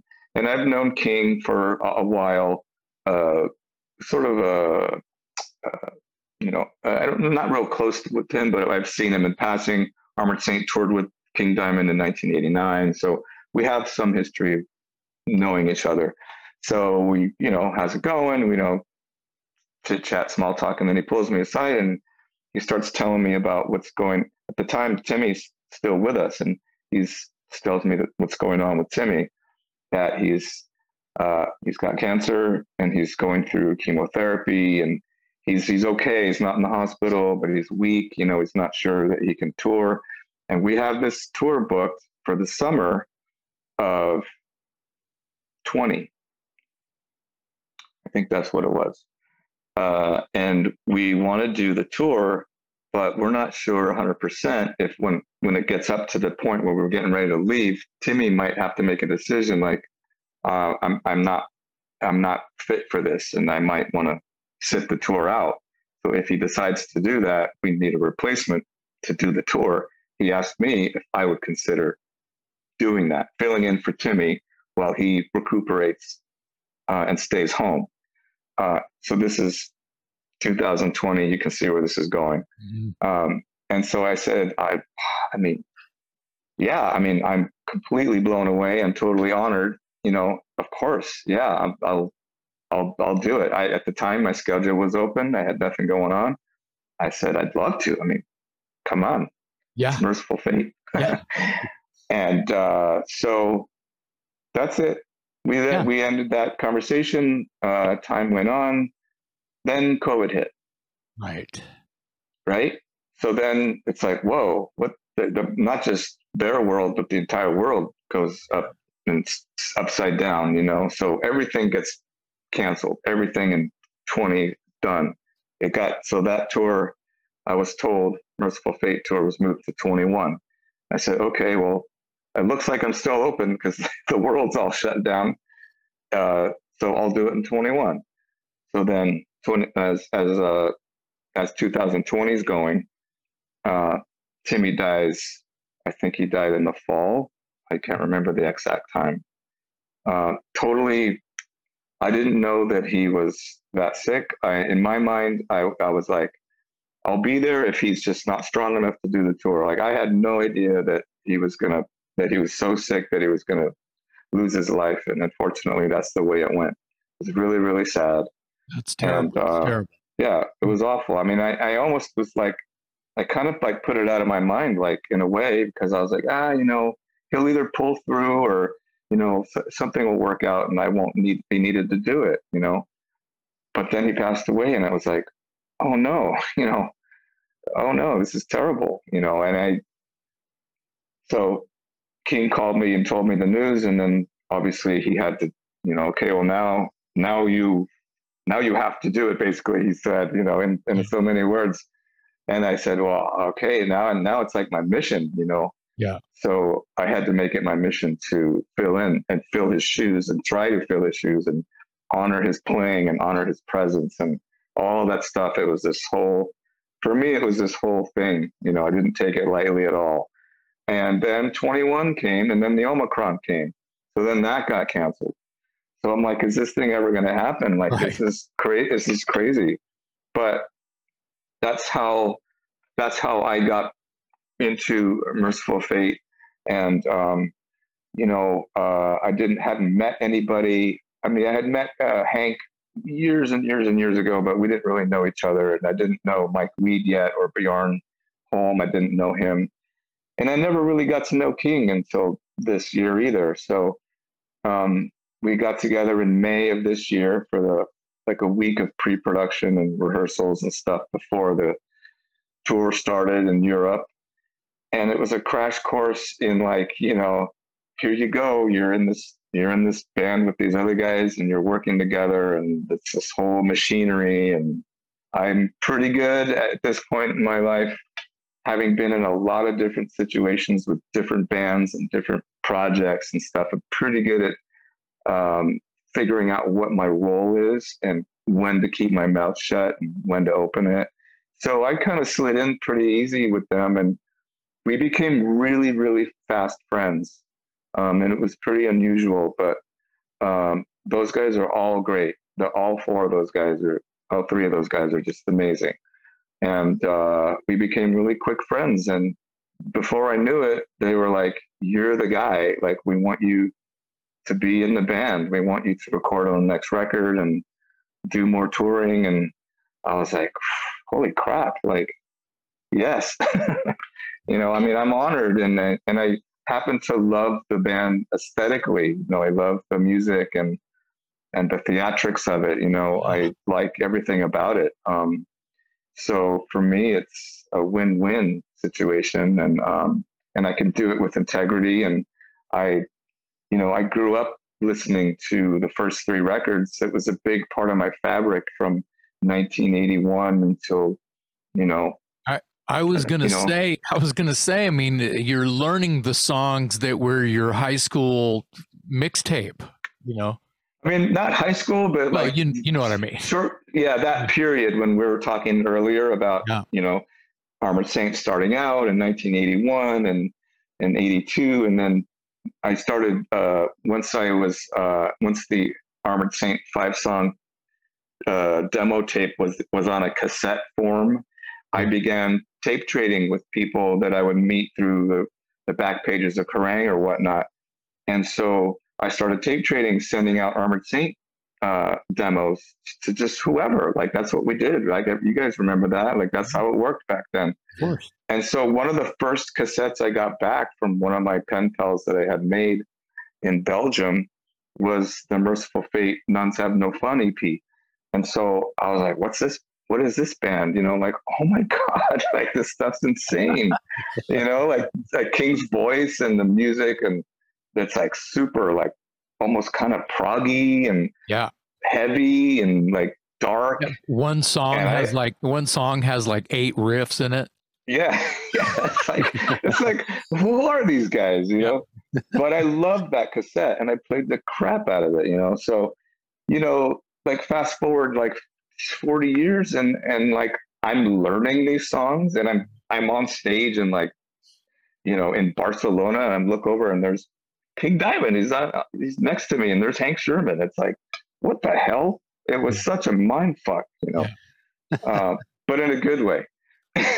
Well, I love all the, you know, vicariously being there just via YouTube, you know, the digital world that we're in now. It's like you can watch the whole show the next day. Pro shot and with like a decent mix and everything. It's crazy. To just it is crazy. Like, yeah. And to just like see you smiling on stage next to King Diamond was that's I remember when I first started doing these dates in the summer of this year with Merciful Fate, because you know I've had some friends and people come to me and say, you know, what are you going to be like on stage? Like, what's your on stage vibe going to be? Because you're always so smiling and, you know, you move your head around in a funny way. You know, that people they're discussing or they're making comments on my persona on stage and how I you know react to the music, you know, and with Armored Saint and Fates Warning or whatnot. And I'm someone who smiles on stage and I have a good time. But they're like, you can't do that at Merciful Fate. Like, you can't go out there and smile. And I'm like, why not? Why not? It's fun. It's fun, you know. I mean, sure, the music's heavy and aggressive and dark, and there's times and places, but like, I'm having fun up here. Like, of course I'm gonna smile. Well, people are forgetting how happy the audience is. Oh yeah, and that's why I'm smiling, because they're all yeah, exactly. That's why I'm smiling, because they're smiling. So that's right. You know. Best. It's the best. There's well, you're just being Joey. So just be Joey all the time, please. Yeah, that's all I do. So the Arch Mathios thing, and then was that prior to Fates or was it after Fates? That was afterwards. Okay. I first got together with Fates in '96 for A Pleasant Shade of Gray. That was my first record with them, and I had been friends with those guys forever, like since '85 or something. Wow. When we first toured with Wasp and Metallica, that's when I first met all those guys in the band, and I became real close friends with Jim straight away, and we've always stayed in touch and just, you know, always had a connection and stuff. And I got to play with them in '89 on the No Exit tour. Joe DiBiase's, I think his mother got really ill, and I think she may even passed away, and he had to leave the tour, or maybe she was going into the hospital. But anyway, he had to leave the tour for like 4 days or so, and they didn't want to cancel shows. And so Jim called me and he says, dude, this might happen like next week. Do you think you can do it? And I'm like, yeah, well, keep me posted. You know, we're not sure if he's going to go home, but in case he does, can you come out here and finish this dates? It was finishing a tour. It was ending in the Northeast. And I said, yeah, I'd love to. Love you guys, you know. So I didn't really learn the set. I was like, it's not going to happen, you know. And then, of course, I get a call like on Thursday. It says, can you be here on Saturday? And I'm like, oh, shit. And they're doing like... Is this where I say it sounds familiar? Yeah, no? That's what I was going to say. Dude, it's like, I should learn by now, like, you know, I should take things more seriously, I guess. But, yeah, they were doing the whole, like, Aggregated Dreams as well, like that whole side. They were doing that in its entirety. And I'm like, holy crap. So I learned as much as I could. I had these total archaic cheat sheets and stuff. And I took a plane out there and I got there in the morning on that Saturday, and I didn't have anything memorized, like none of it. And I said, I'm going to wing this. And I had the cheat sheets, and I sat in the back of the bus with Jim for probably a good 6 hours before showtime. And then, all right, just went out and did the first show, and I got through it with, wasn't perfect, but I got through the show. I even got through like 3 songs of the Ivory Gate part. But my goal was to play the whole thing, man, because they were doing the whole Ivory Gates. And I'm like, I'm not going to come out here and let you guys down. So by the 3rd show, I did the whole set plus the whole Ivory Gate of Dreams.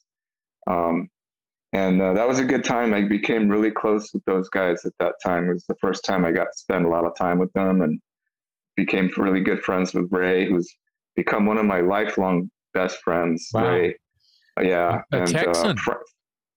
No, a fellow Texan, San Antonio. Yeah. And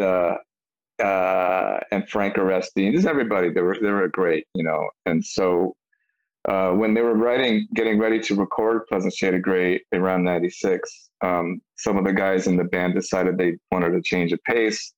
Joe being one, Joe DiBiase, the bass player, and Frank Oresti being the other one. So they didn't really want to record another record with Fates. So Jim decided to do it as a single guitar player. And then he asked me if I would like to come and play bass. And I said, I'd be honored, At that point, Armored Saint had broken up. John was in Anthrax at this point, and I was playing in cover bands at home at that moment. So I said, yeah, it'd be great, And then once I started to hear the music and the demos, I was all in. Because I'm a big fan of, 70s prog rock, Jethro Tull, Yes, Genesis, stuff like that. So it was a chance for me to like play way differently than I had been playing the last, 15, 20 years prior to that, whatever. And it was a huge learning curve for me, playing with Mark Zonder and playing in odd time signatures, not something I'd ever done. And, just working with Jim all these years, he's made me such a better musician all around, not just a better bass player. That did come with it, because the challenges just went like through the roof. And it taught me a lot about so many things about being a bass player in a band with so much going on musically, and when not to play, when to play. But also he taught me a lot about theory and stuff. I got to exercise those things that I'd never had done before. So I always want to thank Jim every time I talk about this, because he really has made me a way better musician than I would have been had it not had any experience with Fates Warning, Yeah, he's an underrated player. Yeah, and he really is. His playing is amazing on this new Kings of Mercia record that he did with Simon Phillips, which is another mind fuck with me. I saw some footage, or I saw some footage, or you like some postings that you put out. Just like, it's almost like you can see it now. It's like a picture of you like holding your phone facing your face, and in the background of Simon, you're like making the oh shit face. Like, yeah, that's exactly. It's like, and again, it's like I'm so lucky, like these things. It's like, it's so awesome, But anyway, getting back to Jim, his playing on this record is really great, because he's taken on all the lead guitar parts, and he's the only guitar player, and it's real kind of like almost straight ahead hard rock metal, and it's not something he's really done before. And of course, he's got Simon on drums, and I got to play bass on a lot of it, and it's like really, really good. Just is it out? Is it out? Yeah, it just came out in November, I want to say. So it's Kings of Mercia on Metal Blade. Awesome.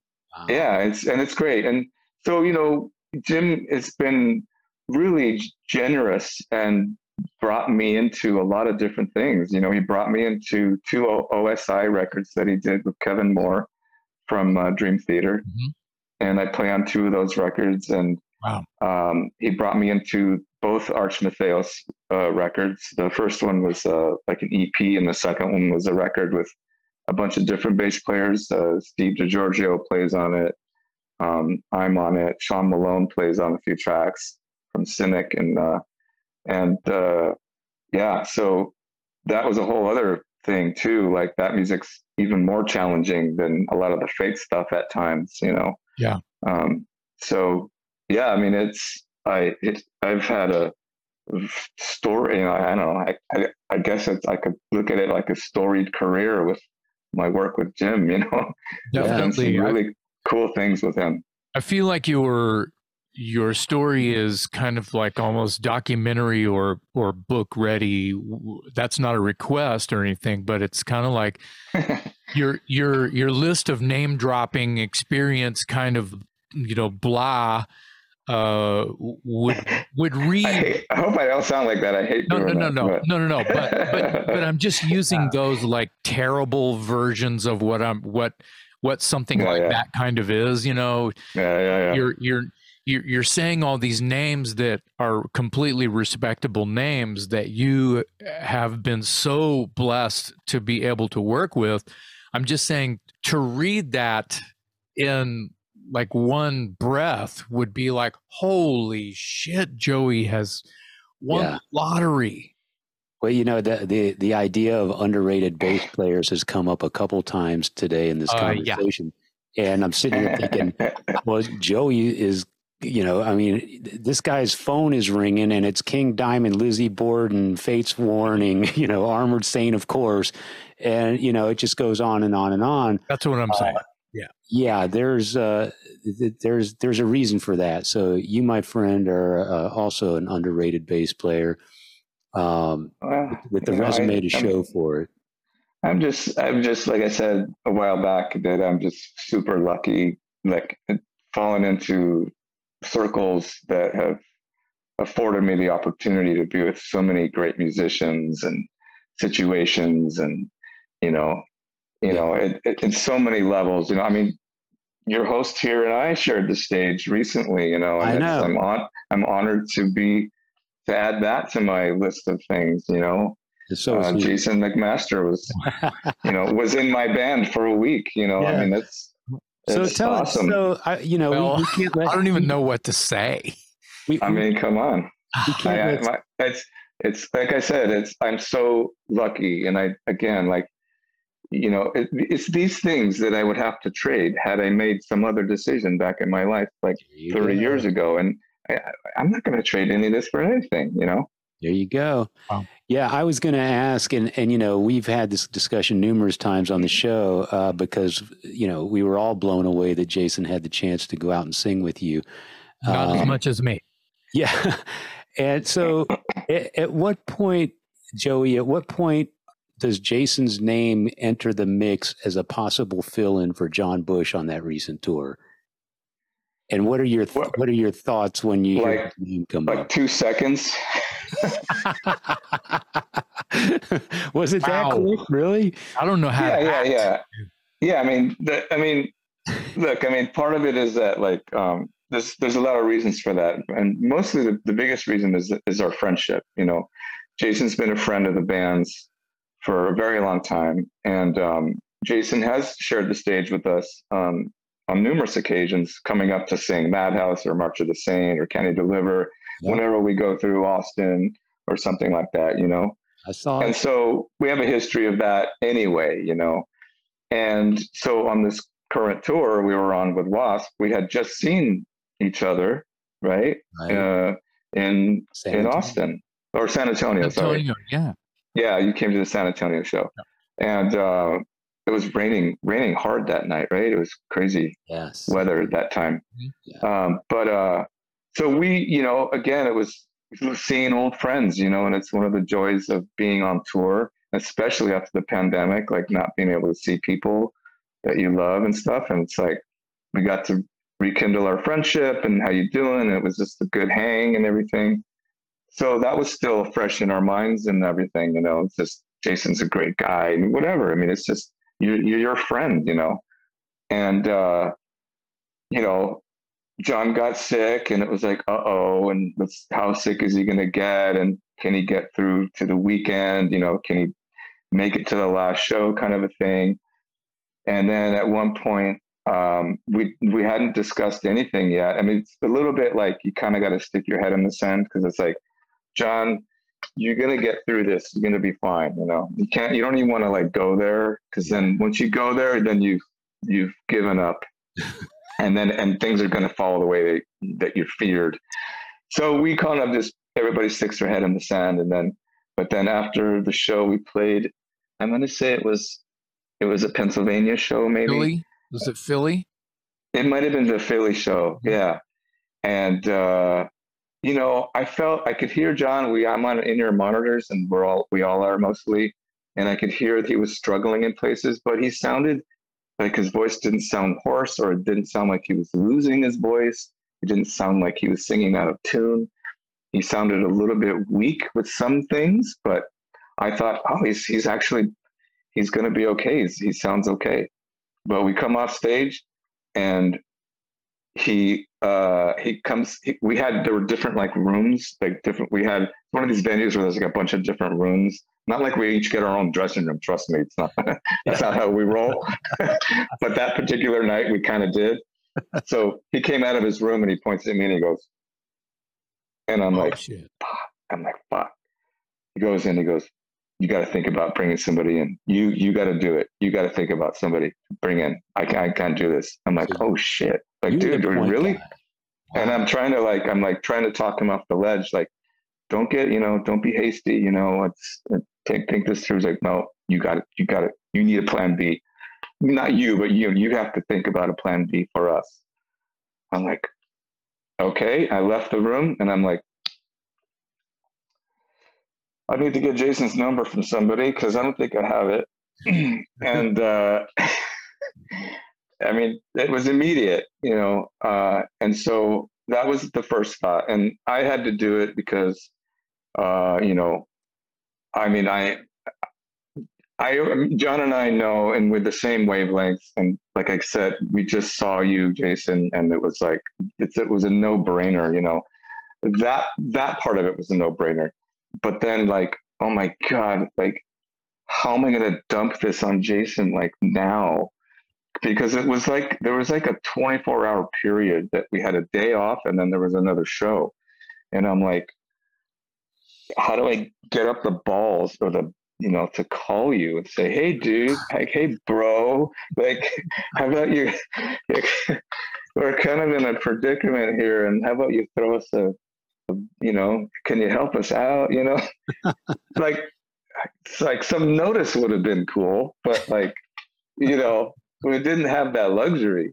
So It's either we cancel a bunch of shows and then try to fly you out at that point. But it was like, I just got to go for broke and see if, and my God, Jason was like, I'll do it. I think I called you that night, Jason. It was that same show that night. Yeah, I think that I was so like, what the hell am I doing here? John Bush is the singer for Armored Saint. What the hell am I doing here? So with like enough, you know, questioning in between my freak out, I think I figured out that it was about 2 hours after you guys had finished your set that night that we were on the phone together. It was 2 hours. 2 hours. And then not only that, but once we were on the phone and discussing it, after we hung up, after you said, okay, I'll do this, 30 minutes later, I had you a plane ticket for the following day at like 4 p.m. or something to fly to Baltimore, I think. Yeah. And I mean, you had like, you know, you probably didn't sleep that night because when are you going to go over the set? Like, when are you going to make your lyric sheets and then you were driving to the airport and your earbuds and like, oh my God. And then he had a show the day he showed up. Yeah. It's like, so it shows you the professionalism that Jason McMaster, you know, lives and eats and breathes. And I can see why Accept called him for the same reason a couple of months earlier. Yeah. 3 weeks earlier. Jesus Christ. So like, you poor guy, you're probably like, people, can you give me a heads up? Like, you know. Well, but, you know, it was an honor to have him just to even attempt to do this, you know, and let alone kill it. But even just the balls that took for him to come out and get on stage in front of sold out crowds. And it took a lot of balls to do that, Jason. So I've told you this already, but, you know, we couldn't thank you enough for taking the cheese and doing it, and total pro. You killed it. Stage presence, singing, everything. The crowd appreciated it and loved it, and it just was a great thing. And it was great spending time with him too for that week, you know. Yeah, I thought you guys were going to get tired of me and my bad jokes and silly fanboy shit. And tell me that story again, Uncle Joey. You know, that kind of silly shit. And hey, Dave, I made Joey listen to my country songs. Oh yeah, I was blown away. Oh yeah, we all were. Yeah, we were all in the dressing room then that night, and I think that was Long Island. And, I think you're right. Yeah, that was killer. I'm sorry I didn't get to say proper goodbye to you that night. That was the night you left. Yeah, I was kind of a mess though when I left. I was on the bus with Gonzo and Philip and John crying like a baby. So, you know, I mean, because you know, I love you guys. Yeah, and we love you, man. I'm a fan, so it was just weird. I mean, under the circumstances, and I'll step away and also just say accept, you know, the accept and the Armored Saint thing, that lightning does strike twice in the same place. And it was just very, very weird. And I've said this before, I don't want to go see my favorite band and see some chump up there singing. So it was hard to do that. Was that guy. That was the hardest part for me in both of those camps, was to be the chump. Yeah. The lead singer role it's much harder to fill than, you know, if it was the bass player or the drummer or the guitar player or something. You know, people are a little more accepting of that. But when you have the voice, you know, like people want to hear that voice of whoever band you're seeing, you know. So that's why I say, man, it took a lot of balls to do that. And you know, I think that what John did was also classy, and he would come out and introduce you to the audience, and he would explain why he's not singing. And I think that went a really long way with people in helping them just say, okay, you know what? This rocks, you know. And that was huge for me as well. That was so huge. It was important to me that happened. And yeah, I'm glad we chose to do that. And that was kind of just like, it wasn't, I mean, you know, we didn't really have a plan for this. This is like uncharted territory for all of us. You know, we've never had to do this before. So we just figured out the best way to do it. And I think being honest with everybody was the best way to do it. Yeah. And I'm glad that we chose to do that. It made it not weird. Just even as a fan, it made it not weird to like an audience member for like, whoa, that's holy shit, that's John Book. Oh shit, he's not gonna sing. What the? Yeah. Oh, wow. You know, if you're in the crowd and John himself is there handing off the baton on stage, Joey's right, and I mean, and so are you, Jason. I mean, that goes a long way towards getting the crowd to. The crowd is, you know, all of a sudden they're on your side. They're like, wow, you know, John's in the building. And he's, you know, letting this guy take over, and he gives him his blessing. And wow, this is a unique show. We're never going to see this again, you know. So there's a lot of similarities to the Accept thing. Is the fact that, well, there was only one show that I was on my own. Like I did a whole set with them the first night, and then it was the next day. Mark came out. And he was in the room. He was there. We were tag team, and he was there the whole time. So the fact that John was there the whole time and we were hanging, and I have to confess, I was talking about this earlier. No, it was last night with someone I was talking. You know, I got to vocalize with two legendary heavy metal singers who I completely respect. So just being able to warm up a little bit with John. And like, I don't know if he told you this or not. He may have not. I told John, it's like, God damn, you're loud. I never realized you're so fucking loud. Can you do that quieter? without I said, John, can you, without sacrificing being John Bush, your tone, which is what people want, is there a way to save yourself a little bit? Because God damn, he's just like a flamethrower. It is. It really is. It's very, very loud. And I think that's why, a singer that sings in that way, it can be more damaging, to the vocal cords.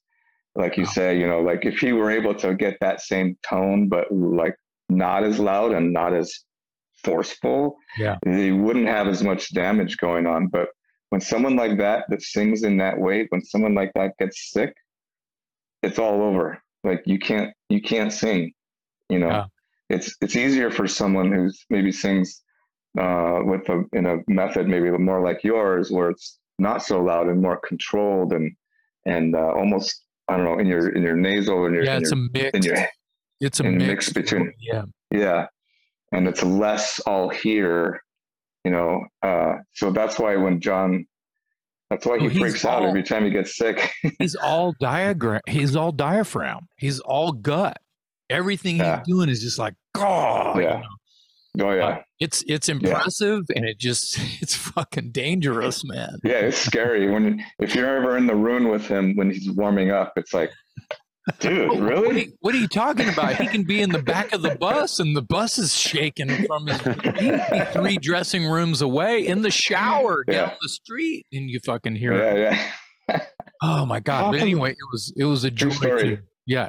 It was a joy to just be able to vocalize with him and talk about technique and even with Mark a little bit too, who's also a loud, powerful, like gut singing voice too. Yeah. I mean, and that's, a feather in your cap, man. Those are great feathers for your cap, because great experiences, and maybe you'd prefer to have them under different circumstances, but still something that's once in a lifetime kind of thing. And of course, it's crazy, but you kept us afloat, and we thank you for keeping us afloat.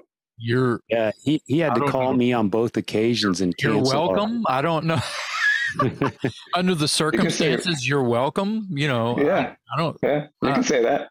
Yeah, Jason had to call me on both occasions and cancel our podcast taping for the following weekend, and I was like, dude, this better be good. Not again. And then of course I'm the guy the next morning on YouTube going, there he is, look, he's up, he's on stage with Armored Saint, he's on stage with his Hey Dave, I can't, man, I'm sorry, dude, I have to cancel the podcast. And I have to call the artist. I forget who it was. It might have been Caton DePena. I think I think we had him. We were going to interview him, and I'm like, dude, I can't do it because I'm going to be fronting Armored Saint for a week. Click. What? Yeah. Jason, pick back up. Because I didn't want to, like rock. So it's like the phone call that came from both camps, except an Armored Saint, trickled down through Jason to me, and I was like, I had the same reaction that everybody along the line did. This what? Huh? Awesome, I saw jokes online. Is Jason just singing the alphabet? Except we were waiting for Aerosmith because I think about 3 weeks ago, Steven Tyler had to cancel a bunch of shows. So. Oh, that's right. That's funny. Yeah. So Joey, man, tell us what you're doing. What does the future hold for Joey Vera? You're that last tour was pretty long for you guys, if I'm not mistaken. I don't recall Armored Saint being on the road for that length of time in recent years. So it was long. What's on the horizon for you as far as Armored Saint, Merciful Fate, Fate's Warning, all your various projects? Where do you go next? Well, immediately, I guess the first thing up is Merciful Fate is going to be doing some recording. I'm told that we're going to release at least one song, if not potentially maybe 2 songs in the next year, next 12 months or so. Awesome. And so they want to do this in lieu of like, you know, writing an album's worth of material and waiting to put out a full record, they want to release these songs. In particular, the song we were playing live called "The Jackal of Salzburg," and so the immediate plans is to get that first song done. So I was just emailing with Hank the other day, in fact. So I'm just kind of waiting for my Pro Tools session parts and stuff so that I can play my parts at home.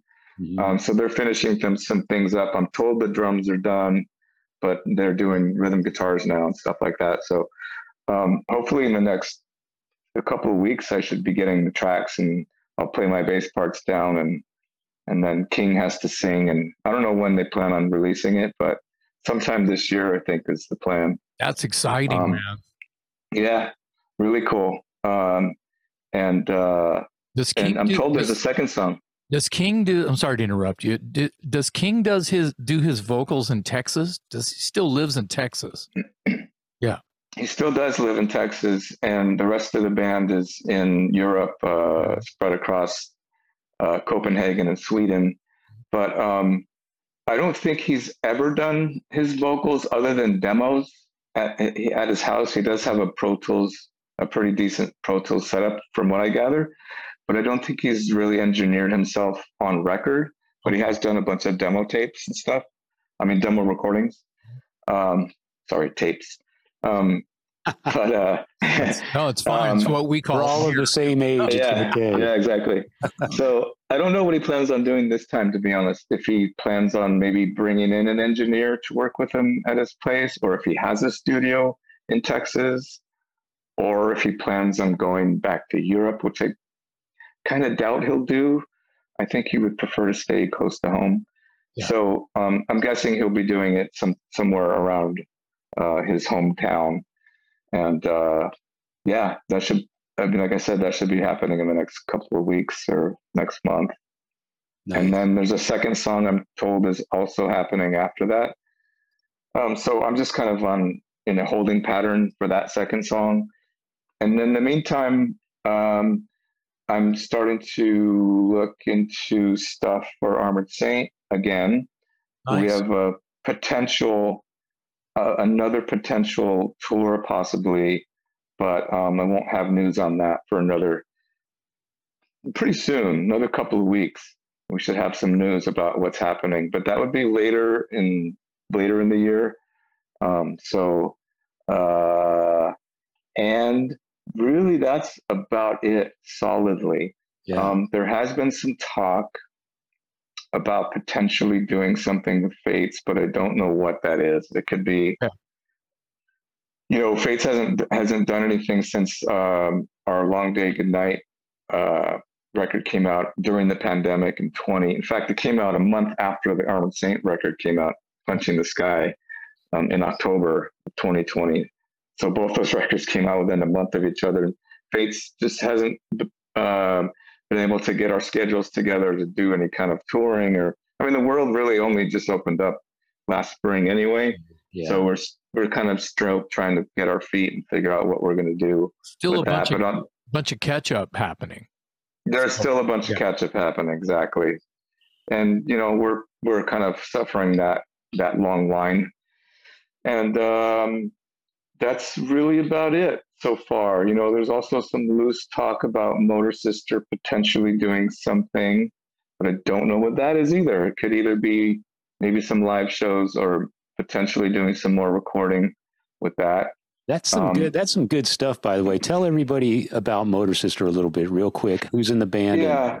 So Motor Sister kind of came out of just a bunch of friends and their love for this local band called Mother Superior here in LA, which was mostly headed by the main songwriter. His name's Jim Wilson, who Scott Ian introduced me to in like the early 2000s.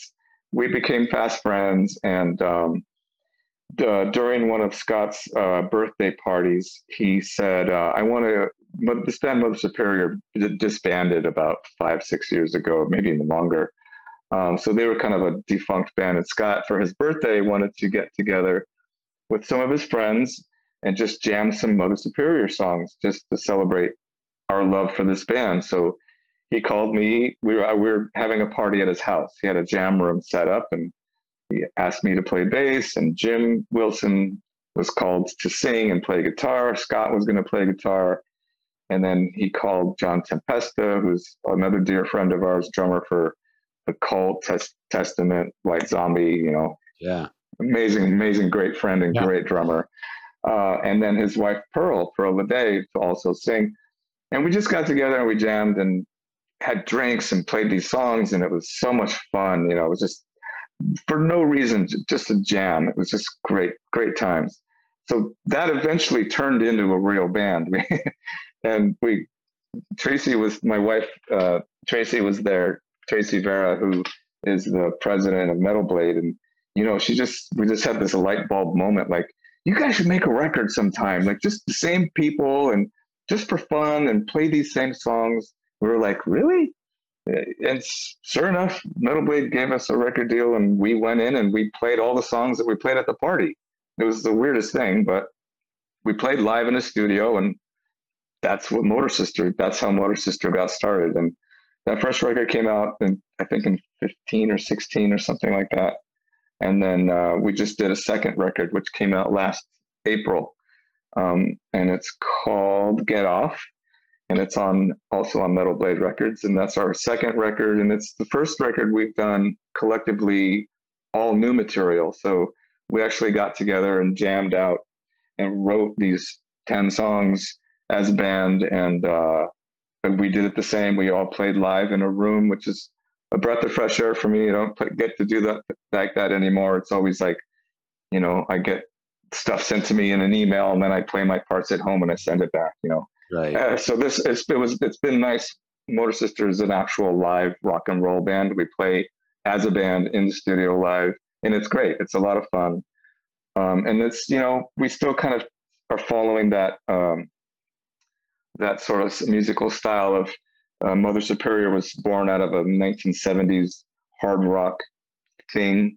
Yeah. And we still stick to that pretty much, but you got Scott Ian on guitar and you got Johnny T on drums, and so the energy level starts to go higher, Right. So it's a little harder than the first record, but it's still a hard rock record and great songs. Jim's an amazing songwriter, so it's a lot of fun. If people haven't seen it, haven't checked it out yet, it's a lot of fun. You can see the YouTube videos as a primer, and then go from there. Motor Sister. Yeah, I got a CD somewhere in my collection, Mother Superior, and I remember hearing that and thinking, "Wow, this is a great band." And of course, it flew under the radar. Not many people heard of it, but I remember hearing it and thinking it was right up my alley. It's just good, dirty rock and roll. And great band. Yeah. Just a trio, just power trio, just three guys, and just such a great band, and an amazing live too. They didn't play that much, but we'd see them in LA and small clubs, with hardly any people. And we're just like, why doesn't everybody get this? This is so good. Yeah. And so Motor Sister is born out of your admiration for Mother Superior. So anyone listening or watching should check out both those bands, because I absolutely really like the vibe that you guys are playing with those bands. And absolutely. I'm sorry, did you say your wife is the president of Metal Blade Records? She is. Wow. Yeah. I didn't know that. Yeah. She's been with the company for quite a long time, since 1990. Wow. And in fact, that's where we met. We met while we were recording Symbol of Salvation, and she had just started there, like in production. I guess she was starting it. And, she just got into the label, came up. She had just newly moved here from the East Coast, and it was one of her first jobs, and she just stuck it out, and she's been there ever since, and just totally worked her ass off all the way up to president. Pretty impressive. Yeah. And I've learned a lot from her, and she basically taught herself how to run a multi-million-dollar record company. That's amazing. So I'm pretty proud of her, and she's awesome. Yeah. Killing it. Power couple. She's killing it. Power couple. Yeah. She's awesome. Yeah.